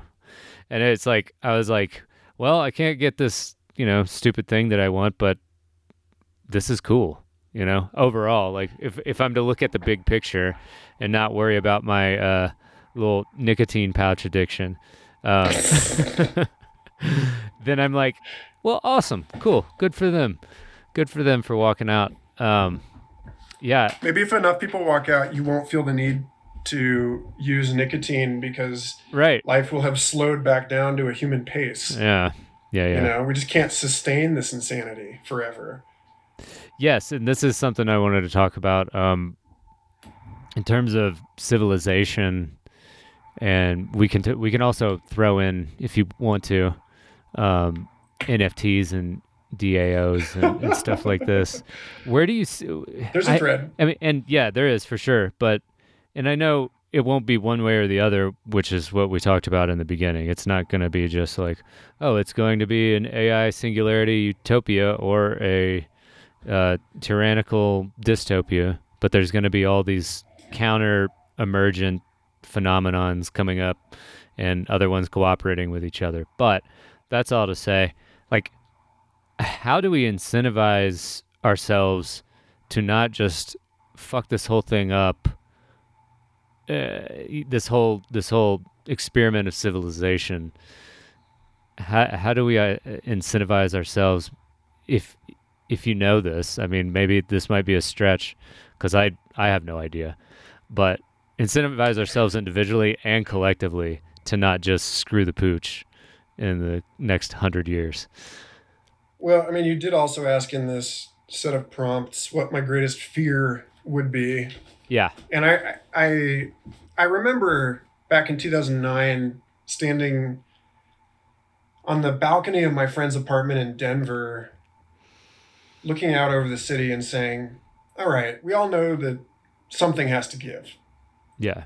Does that building have to go? You know? Right, yeah. Do we have to burn this whole thing to the ground? That doesn't seem right. That doesn't seem right for, mathematical reasons or for ethical reasons. Mm-hmm. If you can pull off a bloodless revolution, that's better, right? Yeah. Sometimes. I mean, arguably it's weird how the more I learn about systems, the more I find myself justifying certain, like violence over here prevents violence, much more violence somewhere else. Yeah. And this is samsara, so you're not getting away from violence entirely, and totally. So you just have to, it's about mitigation. This is the whole funny thing about policing, incidentally, although I'm kind of a tangent, but that, if there were no police, there would be no one to settle disputes, in some form or another, right. Like somebody performing policing as a function, not police as we now understand them, right. as this like militarized, Gestapo bullshit. Yeah. But people that break up other people's fights. Mediators. Yeah. Softer term, I guess, but there's lots of, mediation, de-escalation, but you can't do that without power, Yeah. And so some kind of power has to exist, and yet power is unfair, and so it's like, so there's this tension here that gets to your question about the future, which is about the tension between our individuals and the societies that are their own kind of individual, that have their own kind of logic, like I was saying earlier, and like you referenced a moment ago, the way that the social contract constrains us, like in terms of the options that we're able to pursue. Yeah. And arguably living in a society, we have a more intimate relationship with the society than we do with each other, because all of us are interfacing through this like, we're all like in this coral, but the skeleton, all of the calcium of that coral is what we're all living in. Right. And that's the contract that we have with ourselves and with each other. And no, none of us actually agreed to that, but like, right. At the same time, we continue to reinforce it with everything we do. Right. And so the thing about the future as I see it and as I worry about it is that, and I talked about this with Kevin Kelly on Future Fossils recently. Mm-hmm. He's a very popular techno evangelist, founded Wired magazine. He's a really smart, interesting guy. Oh, really? But like, I can't get with some of the things that he says, that he espouses, like about technology. One of which is that, that the urbanization of the planet is just unequivocally good. Because, in his frame, yeah, we were talking about this book that he wrote. It's like a photo journal of over 100 trips that he made to Asia over decades, as Asia transitioned from pre-modern agrarian into this hyper-modern futuristic city stuff. And in so doing, it wiped out all of these, all of this stuff that had come before Yeah. in order to make room for all this new stuff.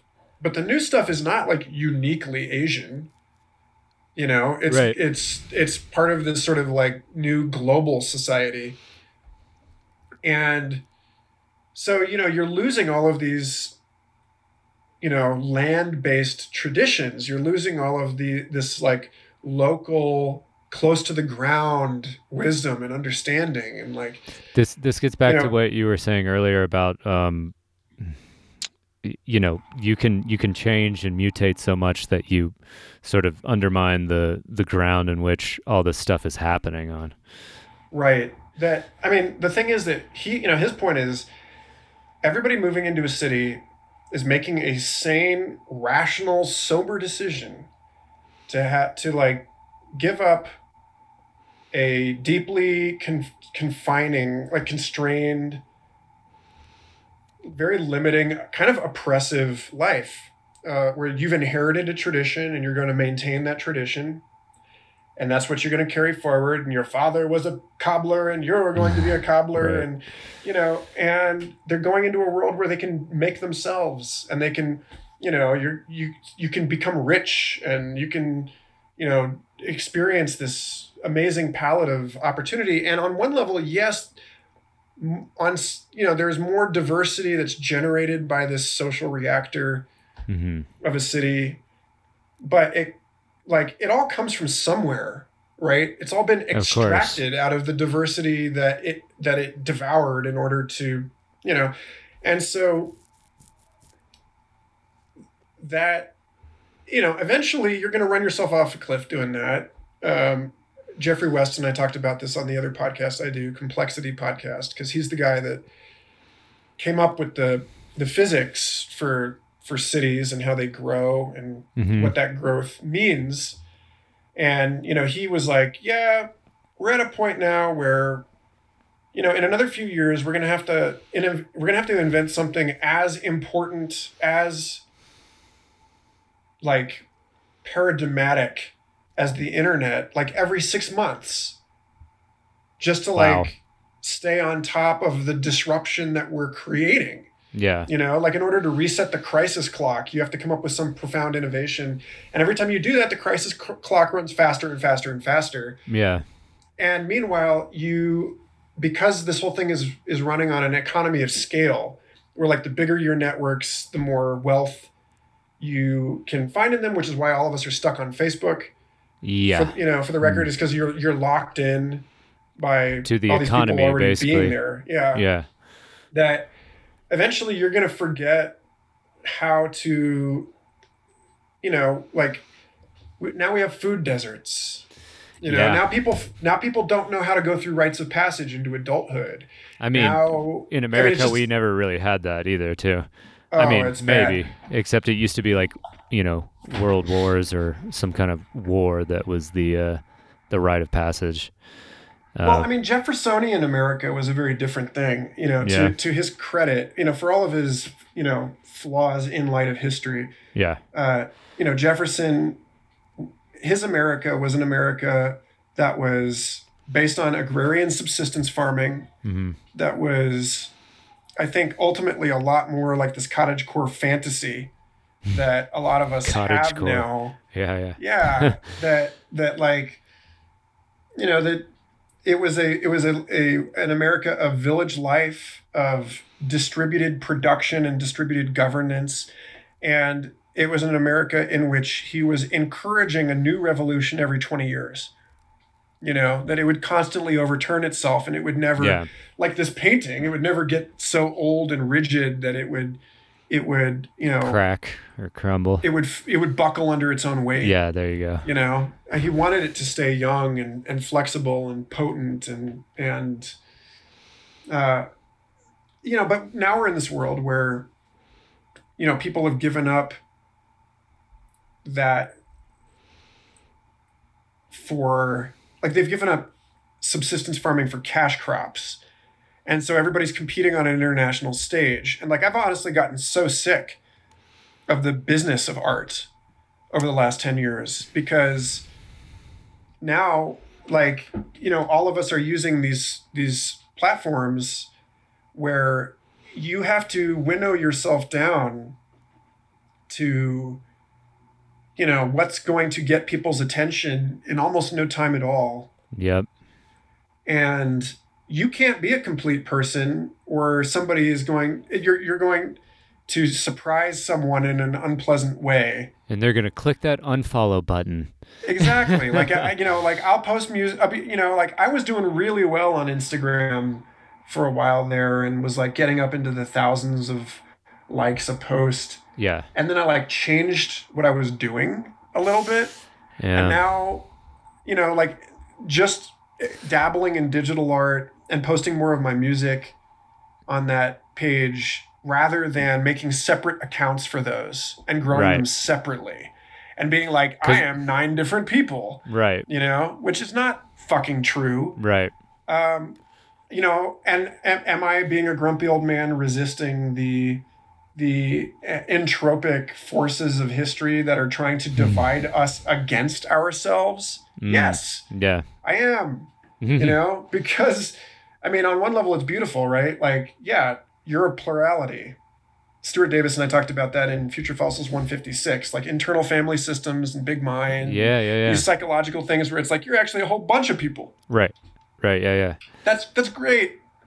But it's not so great when it's used to divide and conquer you. Yeah. It should be like many in the one. And right. And like we're losing. Maybe it's okay to express your duplicity and your multiplicity in one.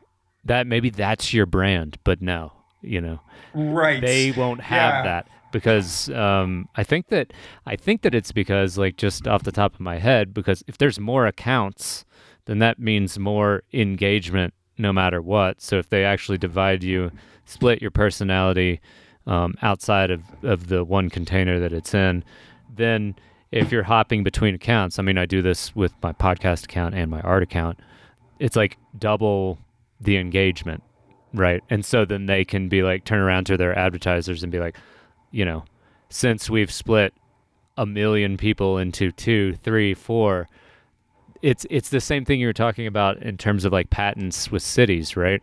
Sort of the same phenomenon where you have one person, but then you get together with other people and you multiply that way. Instead of that, they're taking one person and dividing them and then multiplying their own revenue. That's what it seems to me. Well, it's like what global warming is actually doing to coral. Mm-hmm. Which is it's eating the skeleton of the coral. God.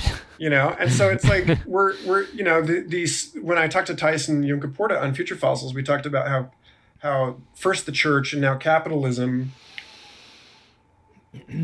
started by trying to pull apart the clan and the tribe so that it could control people as individuals. And how, like, in a weird, ironic way, the rational enlightenment and its emphasis on the individual, which is on display in the novel, like the novel emerges the as like this thing of like, perspective. Like there's somebody that we're going to talk about, here. Mm-hmm. And like this whole thing about like, become a nobody in the city so that you can become somebody, like extract yourself from the, if you think about it, like in terms of what you're seeing capitalism do with psychedelics now, where you've got magic mushrooms and then Compass Pathways comes in and creates Comp 360, which is like the special formulation of psilocybin that they're able to patent, I don't like that. Yeah, it's awful. But it's because it's not just what you're saying. It's also this other part about the more narrowly specified something is, the easier it is to control, quantify, and control. Yeah. And so, this is another nod to Rich Doyle, who points out that chemical extracts are not actually isolating something. They're just alchemically transferring something from its sort of native ecosystem of phytochemicals to an artificial ecosystem of laboratory equipment. That like if you think about like what it takes to like do like butane hash or CO2 hash extraction. Yeah. You know, it's like you're taking something that was like inside this like complex interdependent milieu of terpenes and such and such structural plant components, Yeah. and you're like waving a magic wand and suddenly it's inside a bunch of tubes, Yeah. you know, and like that you know, because the glass lab chemical equipment that we use is invisible to us in the way that Marshall McLuhan talked about media being the invisible environment, Yeah. that we don't recognize that this is also, you know, that this is this built environment is not non-existent. You know, it's like a pre-modern ether through which light propagates or something. It's like it's there. It's invisible. Right. You know, but it is there, and it is influencing everything we do. Yeah. Or even more visible is the idea that even if we're not living in a simulation, as like simulation theory talks about it, we're living in a simulation because we've built societies and civilization and all, you know, it's sort of a simulacrum. And especially when you get into the realm of the internet and social media, it's like, it's invisible, but it's playing such a huge effect. I mean, we're seeing the effects, but you can't see the internet as a physical thing other than what you see on your desktop, right?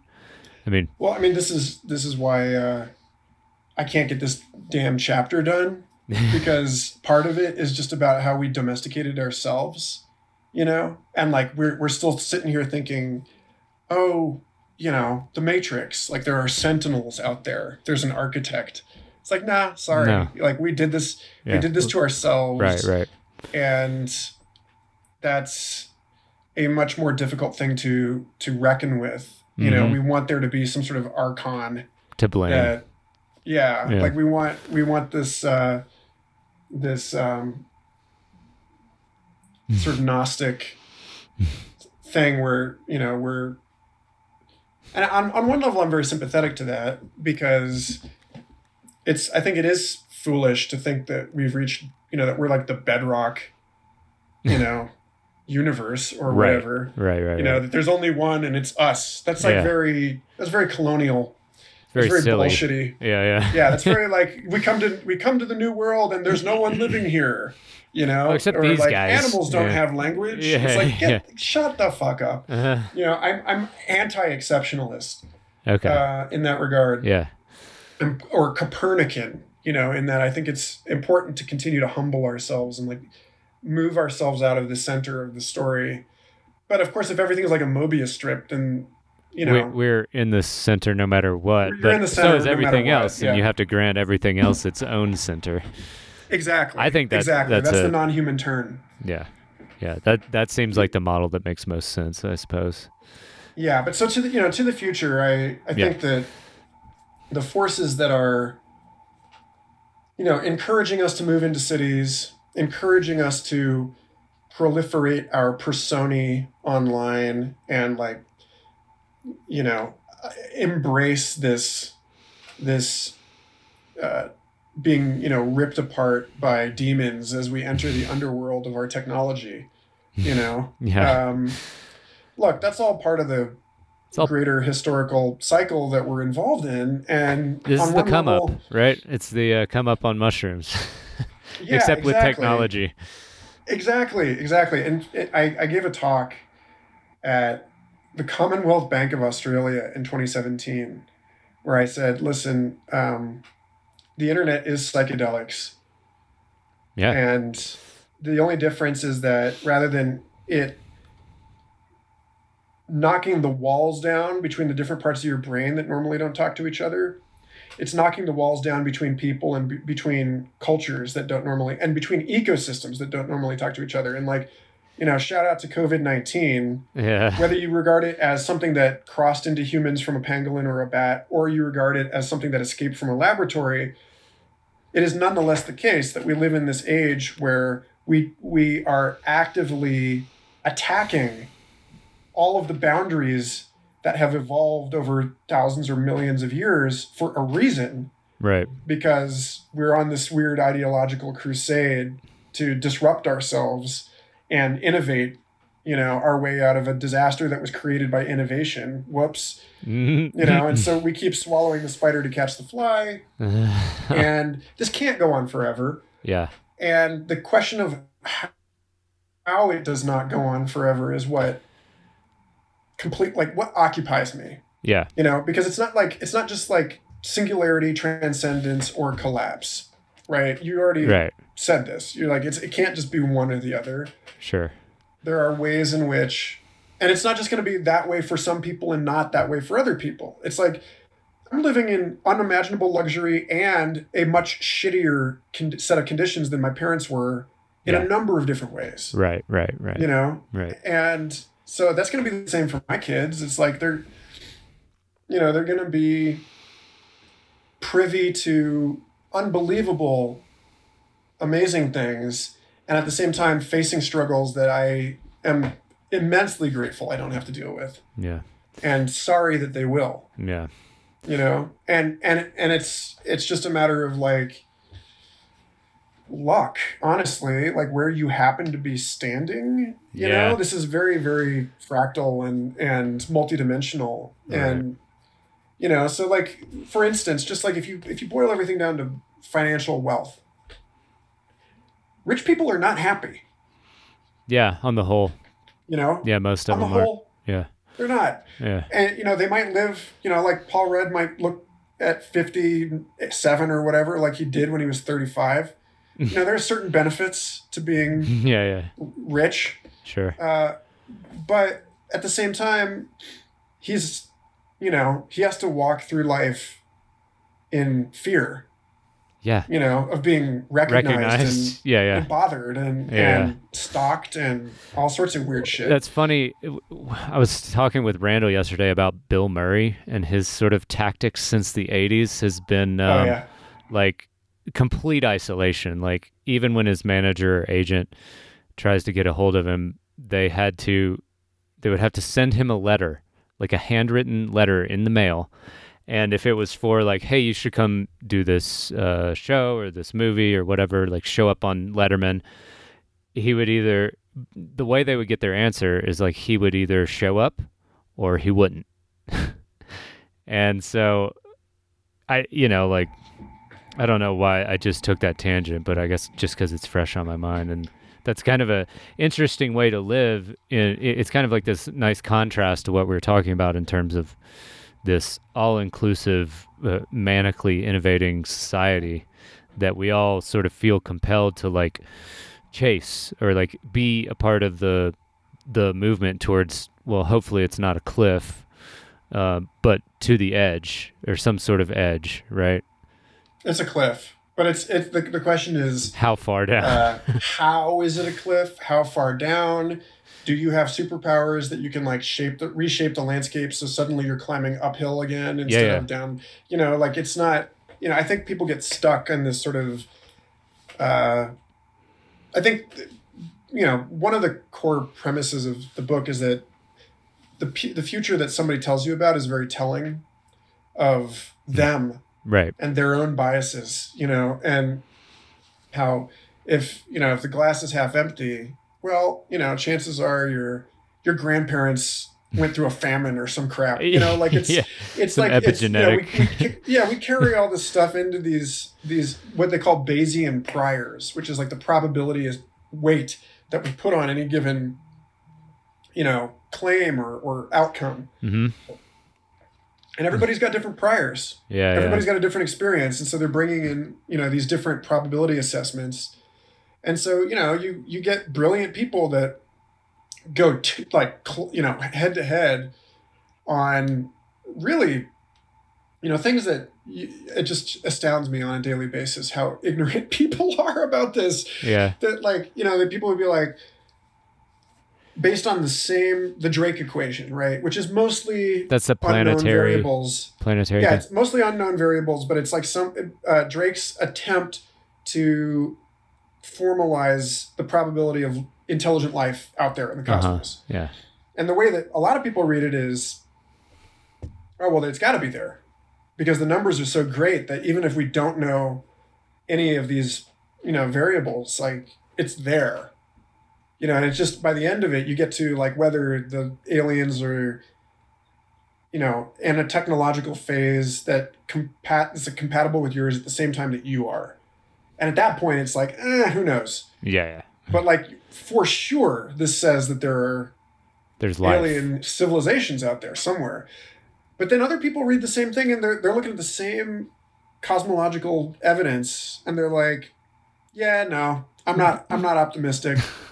It's just like, so yeah, and everybody, because all of us are doing this sort of like, we're trying, like a machine learning algorithm, all of us are just trying to create a best fit hypothesis about the world based on the evidence that we have been trained on. Right. Then we get it wrong all the time. Yeah. Because there's always, your training data set is really biased and limited. Absolutely. And actually better, to your point about like, do you think some people are like naturally more precognitive than others? Mm-hmm. Yes, because you see, to bring this totally full circle, like schizo people, there's like the fine line between genius and madness. Yeah. And it has to do with people relaxing their filters, kind of. Like your brain is a pattern-seeking organ. And people like my dad are very narrowly specified, highly productive, and they throw out all sorts of stuff. They're just like, nah. Yeah. No, that's not relevant. Whereas I, for whatever reason, have been trained to like see fucking Virgin Mary in a slice of toast. Yeah. And totally. I'm knocking false positives all the time. Right. And so people don't trust me when I say something that's going to happen, and it does. Mm-hmm. Mm-hmm. Like, but I'm like, hey, this, because they just assume that I'm. Oh, it's Michael. I'm seeing the virgin toast again. Yeah. But this is the thing, is that like it's about how much noise you inject into your learning algorithm. And we know that some amount of noise is really good. Mm-hmm. That, that if you're trying to forecast weather, which is a famously, chaotic and unpredictable phenomenon, that's why, chaos theory emerges out of meteorology. Oh, nice. I didn't know that. Well, in part, James Gleick's book Chaos talks about this. It's a really solid history of the discipline. And yeah, so like, out of weather patterns, but then also out of particle physics and, stuff going down at that level. That if you're trying to forecast the weather, there is a like concrete mathematical horizon to how far you can go based on just training something with data. Mm-hmm. But then if you have a reservoir of noise that you inject into your algorithm to kind of shake it up, then you can forecast further into the future, because the noise helps your model that the machine has built of the world sort of approach the actual chaos and complexity of the world itself. Yeah. Because again, it's not free will or determinism, and a machine learning algorithm is deterministic. Right. Our cultural conditioning is deterministic, whereas psychedelics, for instance, or neurodivergent factors, help keep someone open to the noise. Yes. And all forms of oracular practice are about listening to the noise, like turning into the TV static, or the tea leaves, or shuffling a deck of cards, or whatever. It's like you train yourself on a pattern of associations. You learn what all the tarot cards mean. Right. You understand how they relate to one another in a system. But then you shuffle it all up, and that tells you something more profound about yourself than it would if you just picked the cards you like. Right. Oh, yeah, for sure. Yeah, you inject the sort yeah. of randomness and chaos into the process. I guess the question is, when is too much chaos? When is too much noise? And how do you find the signal in all that? I guess you train yourself by. I think the whole time you're talking about that, I was like, this is sort of what psychedelics does, right? Sort of what dream interpretation does, and meditation even. You have, like, I guess meditation's kind of the opposite.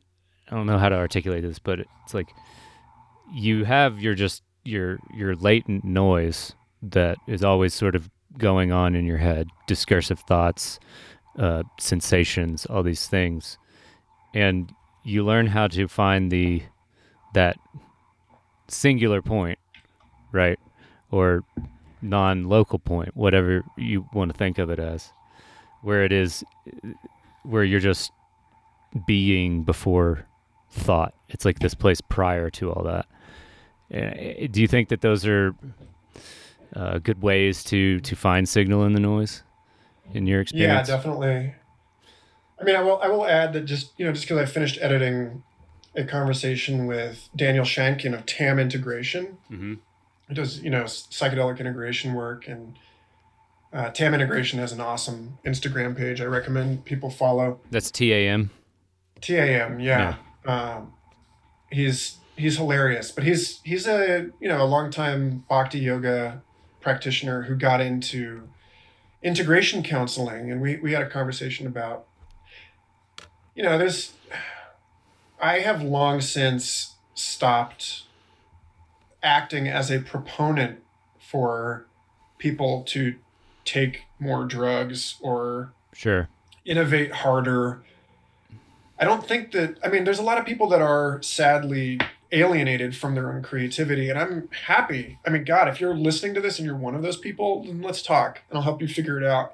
But overall, in my life, it's the opposite problem. And I think in civilization in general, it's the opposite problem, which is that there's too much noise, there's too much creativity, there's too much going on. Mm-hmm. There's too much innovation. And what we need is integration. And so for the years that I was living in Boulder, I was part of a community that was really, talking about pushing the evolutionary frontier. And I'm like, look, nobody needs to push the river. Yeah. The river is doing just fine. Yeah. What we need are people that know how to plant next to the river. Yeah. That know how to listen to the cycles of things and structure, structure rice terraces or whatever, so that the water flows through this landscape in a way that is structured and useful or even people who know how to navigate the eddies and find hidden treasure there. Right. Yeah. So exactly. So this is, I'm now on the point of we don't need people to be just taking ayahuasca all the time, addicted to this process of healing their ancestors. Okay, cool. Some people are doing that, and thank you for your service. Yeah. But that's not, you can't build an entire society out of that. Right. And if everyone tried to be a Silicon Valley entrepreneur, this whole thing would tank in 20 years. Yeah. And if everybody was taking the Gary V formula and going with that, it would fall off the cliff. Yeah, we need sort of still points. That's a good point. And not just it's to the still point of meditation allows things to swirl together into rest and find the various parts kind of meet in the drain. Mm-hmm. And take shape there, mm-hmm. rather than just floating around. Yes. But also I mean dream journaling, you list that. I don't know that I don't see that so much as an exercise for creativity as I see it as an exercise for integration, for making sense, mm-hmm. For understanding what is happening to you, which is necessary in a time that, like, if you're just constantly bombarded by this like onslaught of new experiences with no rest, no pause, no opportunity to reflect, Yeah. then you will be broken by it. I mean, You know? that's the, from my experience and from what a lot of smarter and more experienced people say, integration is the most essential part of the psychedelic experience. It's like you're not getting Yeah. anywhere without integration. Yeah. You know, so it's, I mean, again, it's like in my paintings, I've always liked leaving parts of the work unfinished because I'm pointing people to their processual Right. essence. Hmm. You know, like, yeah, this was layered onto a thing, a canvas one piece at a time. And so I kind of like almost like a medical diagram, like where you see Yeah. there's the guy, his skin, and then you pull it back, and there's the fascia and the muscles, and then you pull another layer back, and there's the bones. And like painting in that way has always been really satisfying to me. Hmm. And like structuring music in that way too. So it's like it's just the guitar. But then Yeah. like by the second verse, you've gotten to like the full thing with the synths and everything. Yeah. And you know, yeah, we just that there's a place for that. Hmm. I don't know. I really. All that said, though, is I guess again to thank you for suggesting that I leave parts of this book just unfinished. Yeah. You can. And parts of this thing, but and that somehow like that's not a paradox to like leave parts of your rug unwoven and sell it. Yeah. That it's just part of an aesthetic Yes. that seeks to remind whoever buys the rug that this was woven Right. by somebody. Right. Right. All right. Well, yeah, man. I always enjoy talking to you. You've got a great mind and a great perspective. I love how you're able to like drill down into things while simultaneously expanding like the bigger picture. You make me sound like the goat head burrs I'm relentlessly pulling out of my yard. They have this like taproot. They're the little bastards that you're constantly like poking a hole through your foot. Yes, I remember. Okay. Yeah, they're an invasive species from Eurasia, I learned recently. And so now I don't feel bad about pulling them all out here in New Mexico. Yeah. But they look so pretty. They have these beautiful little, fuzzy leaves and these gorgeous little yellow flowers. And then these like fat, like spiny ball sack seeds that just like rape feet and bike tires and well, that's cattle. that's not what I was going for, but no, but they get the taproot and then they grow really fast and really broad. Yeah. So okay. When you talk about when you talk about like a T-shaped individual, somebody with like a specialty but lots of like sort of peripheral knowledge. Yeah. I mean that plant is a success for that reason. Right. It's doing it. Right. All respect to the enemy. Anyway. That's one way to take a compliment. So yeah, man, I guess I want to wrap it up here, but I wanted to ask you. Usually, I ask people kind of like what advice they would give younger creative people, but in light of just our recent portion of the conversation, what are some books or resources that you would recommend that you think everyone should read? Maybe to sort of buffer their own tendency to go manically innovative. Oh God. Well, I'll just list a couple books that we've talked about and a couple that we've recently discussed on Future Fossils that I think have helped me a lot. Mm-hmm. And so there's an anchor point if you want to hear more conversations about this stuff, I guess. One is Eric Wargo, and he's got two books on his time loop stuff. One is called Time Loops, and that's the first and more kind of rigorous of the two. And then he's got another more recent one called Precognitive Dream Work and the Long Self, which focuses less on the science and more on the sort of psycho-spiritual dimensions of his ideas. And so I preferred time loops because I wanted to get into the, his like Steelman argument, back when he was still trying to convince people. And he stopped trying to convince people with his later work and was just like, all right, I'm going to work with the people that recognize that this is happening and we're going to see what we can do with it. Yeah. But I think that his stuff about, his exploration in time loops about quantum physics and there being this sort of underdog interpretation of quantum physics that enables and actually kind of requires his interpretation of time in order to explain a bunch of mysteries about physics is really fascinating. And then, he gets into like Jungian and Freudian psychology too, and talks a lot about synchronicity in that book and how synchronicity is not like an acausal principle, but is actually very much a nonlinear temporal causal kind of phenomenon in which you're not being guided by, some sort of timeless self per se. You're being guided into experiences that will enrich you through the process of surviving to have them and then being able to reflect upon them. And like, so at any rate, I loved that book. I recommend it highly.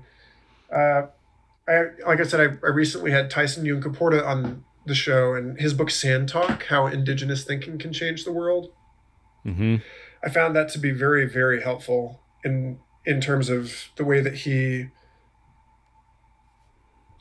he's talking about complex systems, but he's talking about them as an Australian clansman, as like as somebody who is initiated into an Aboriginal tradition, as someone who still uses pre-modern memory techniques for writing complex narrative information into his own body as a mnemonic, and is also an academic living in the modern world who has done research on how these techniques outperform certain other, like the memory palace technique used by, Europeans. And he's a fascinating guy. His book talks a lot about trauma and change and, how people can decolonize kind of and like reconnect to their indigeneity.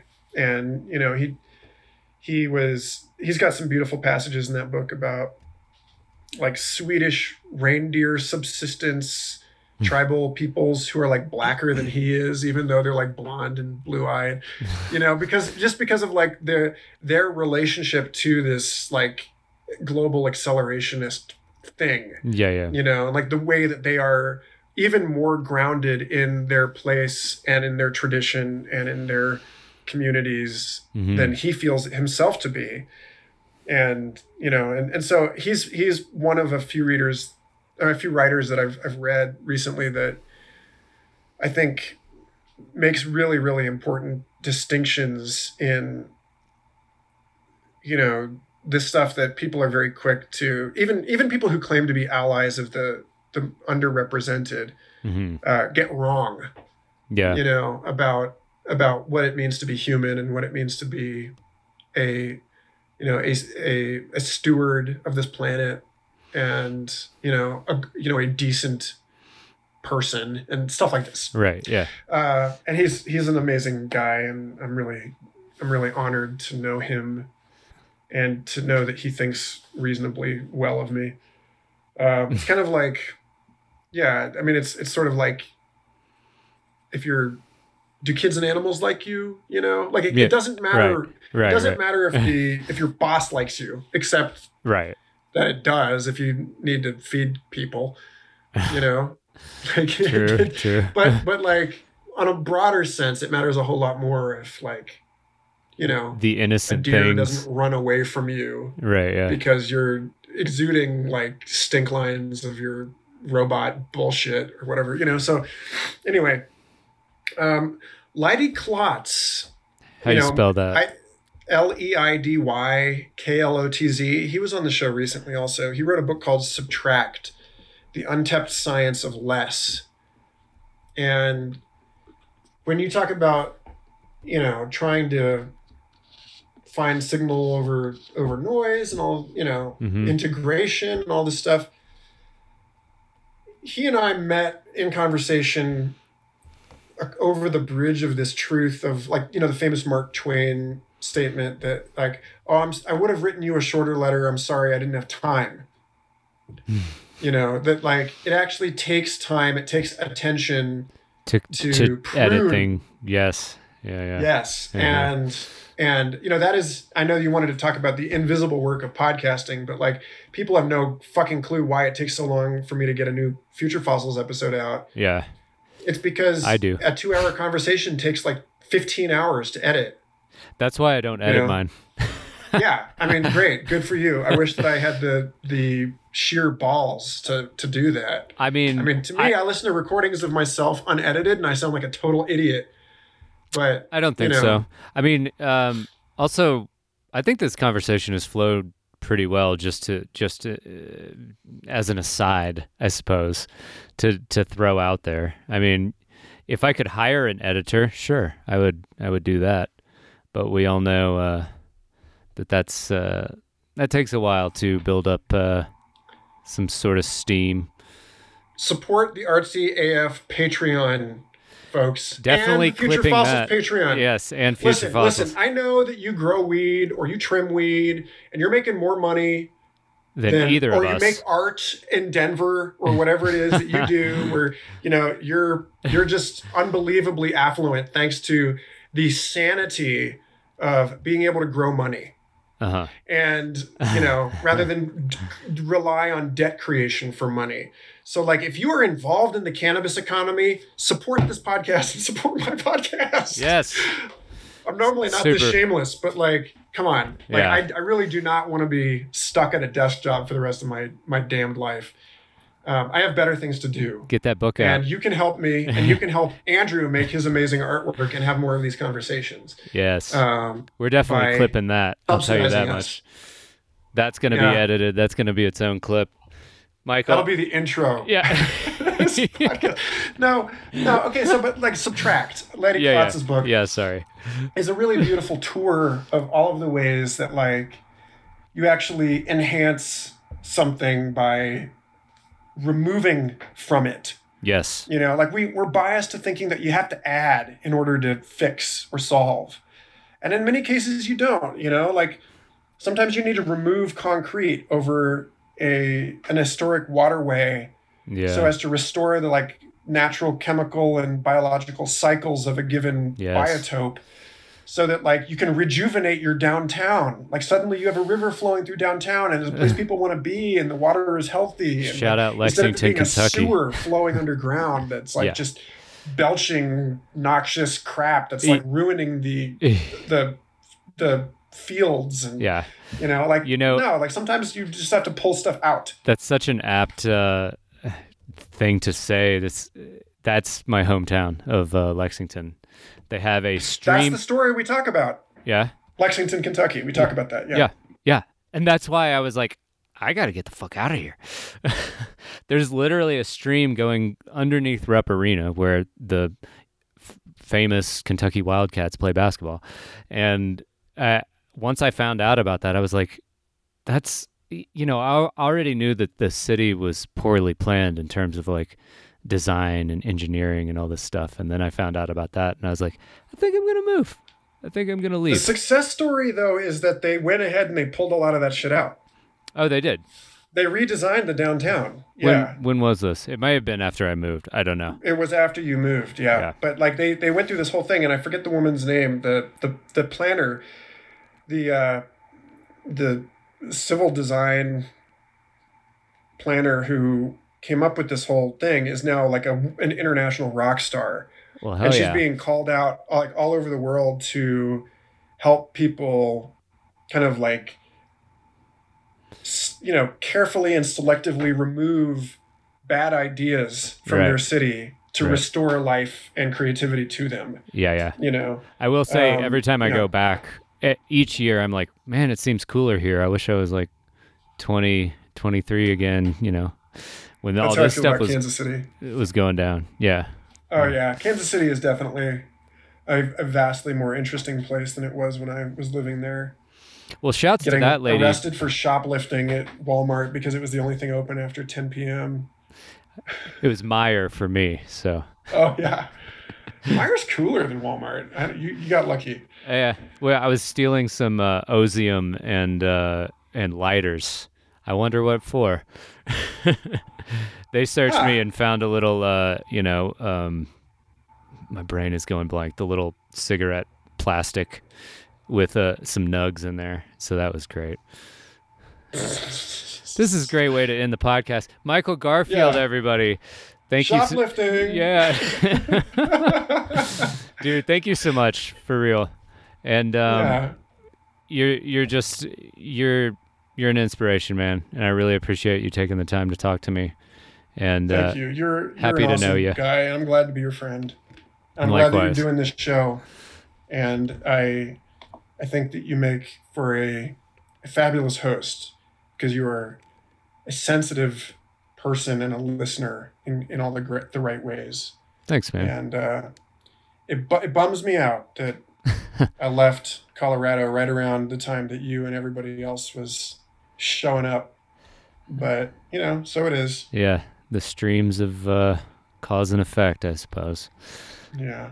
There we go. Thank you for having me. And absolutely, man. To everybody listening, thank you for making it 2.5 hours into this bonanza of nonsense. You guys are rock stars. And I will not edit this. So shouts to that. And thanks Glad again. I didn't talk about my K-holes.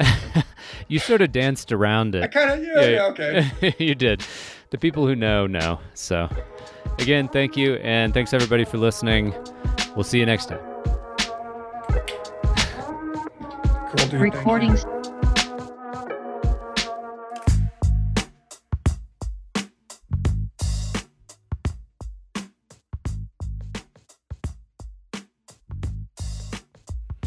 Thank you again for listening to another episode of RTAF Podcast. If you are interested in supporting the Patreon, that address is patreon.com/RTAF Podcast. And I want to thank all my patrons. You guys keep this engine running. I couldn't do it without you. Go over there and check out the tiers I have available. It includes video, guest suggestions, patron-only posts, and some merchandise. Thank you again for listening. Please rate, review, subscribe. Do all those little things that help get RTAF into the consciousness of more and more people.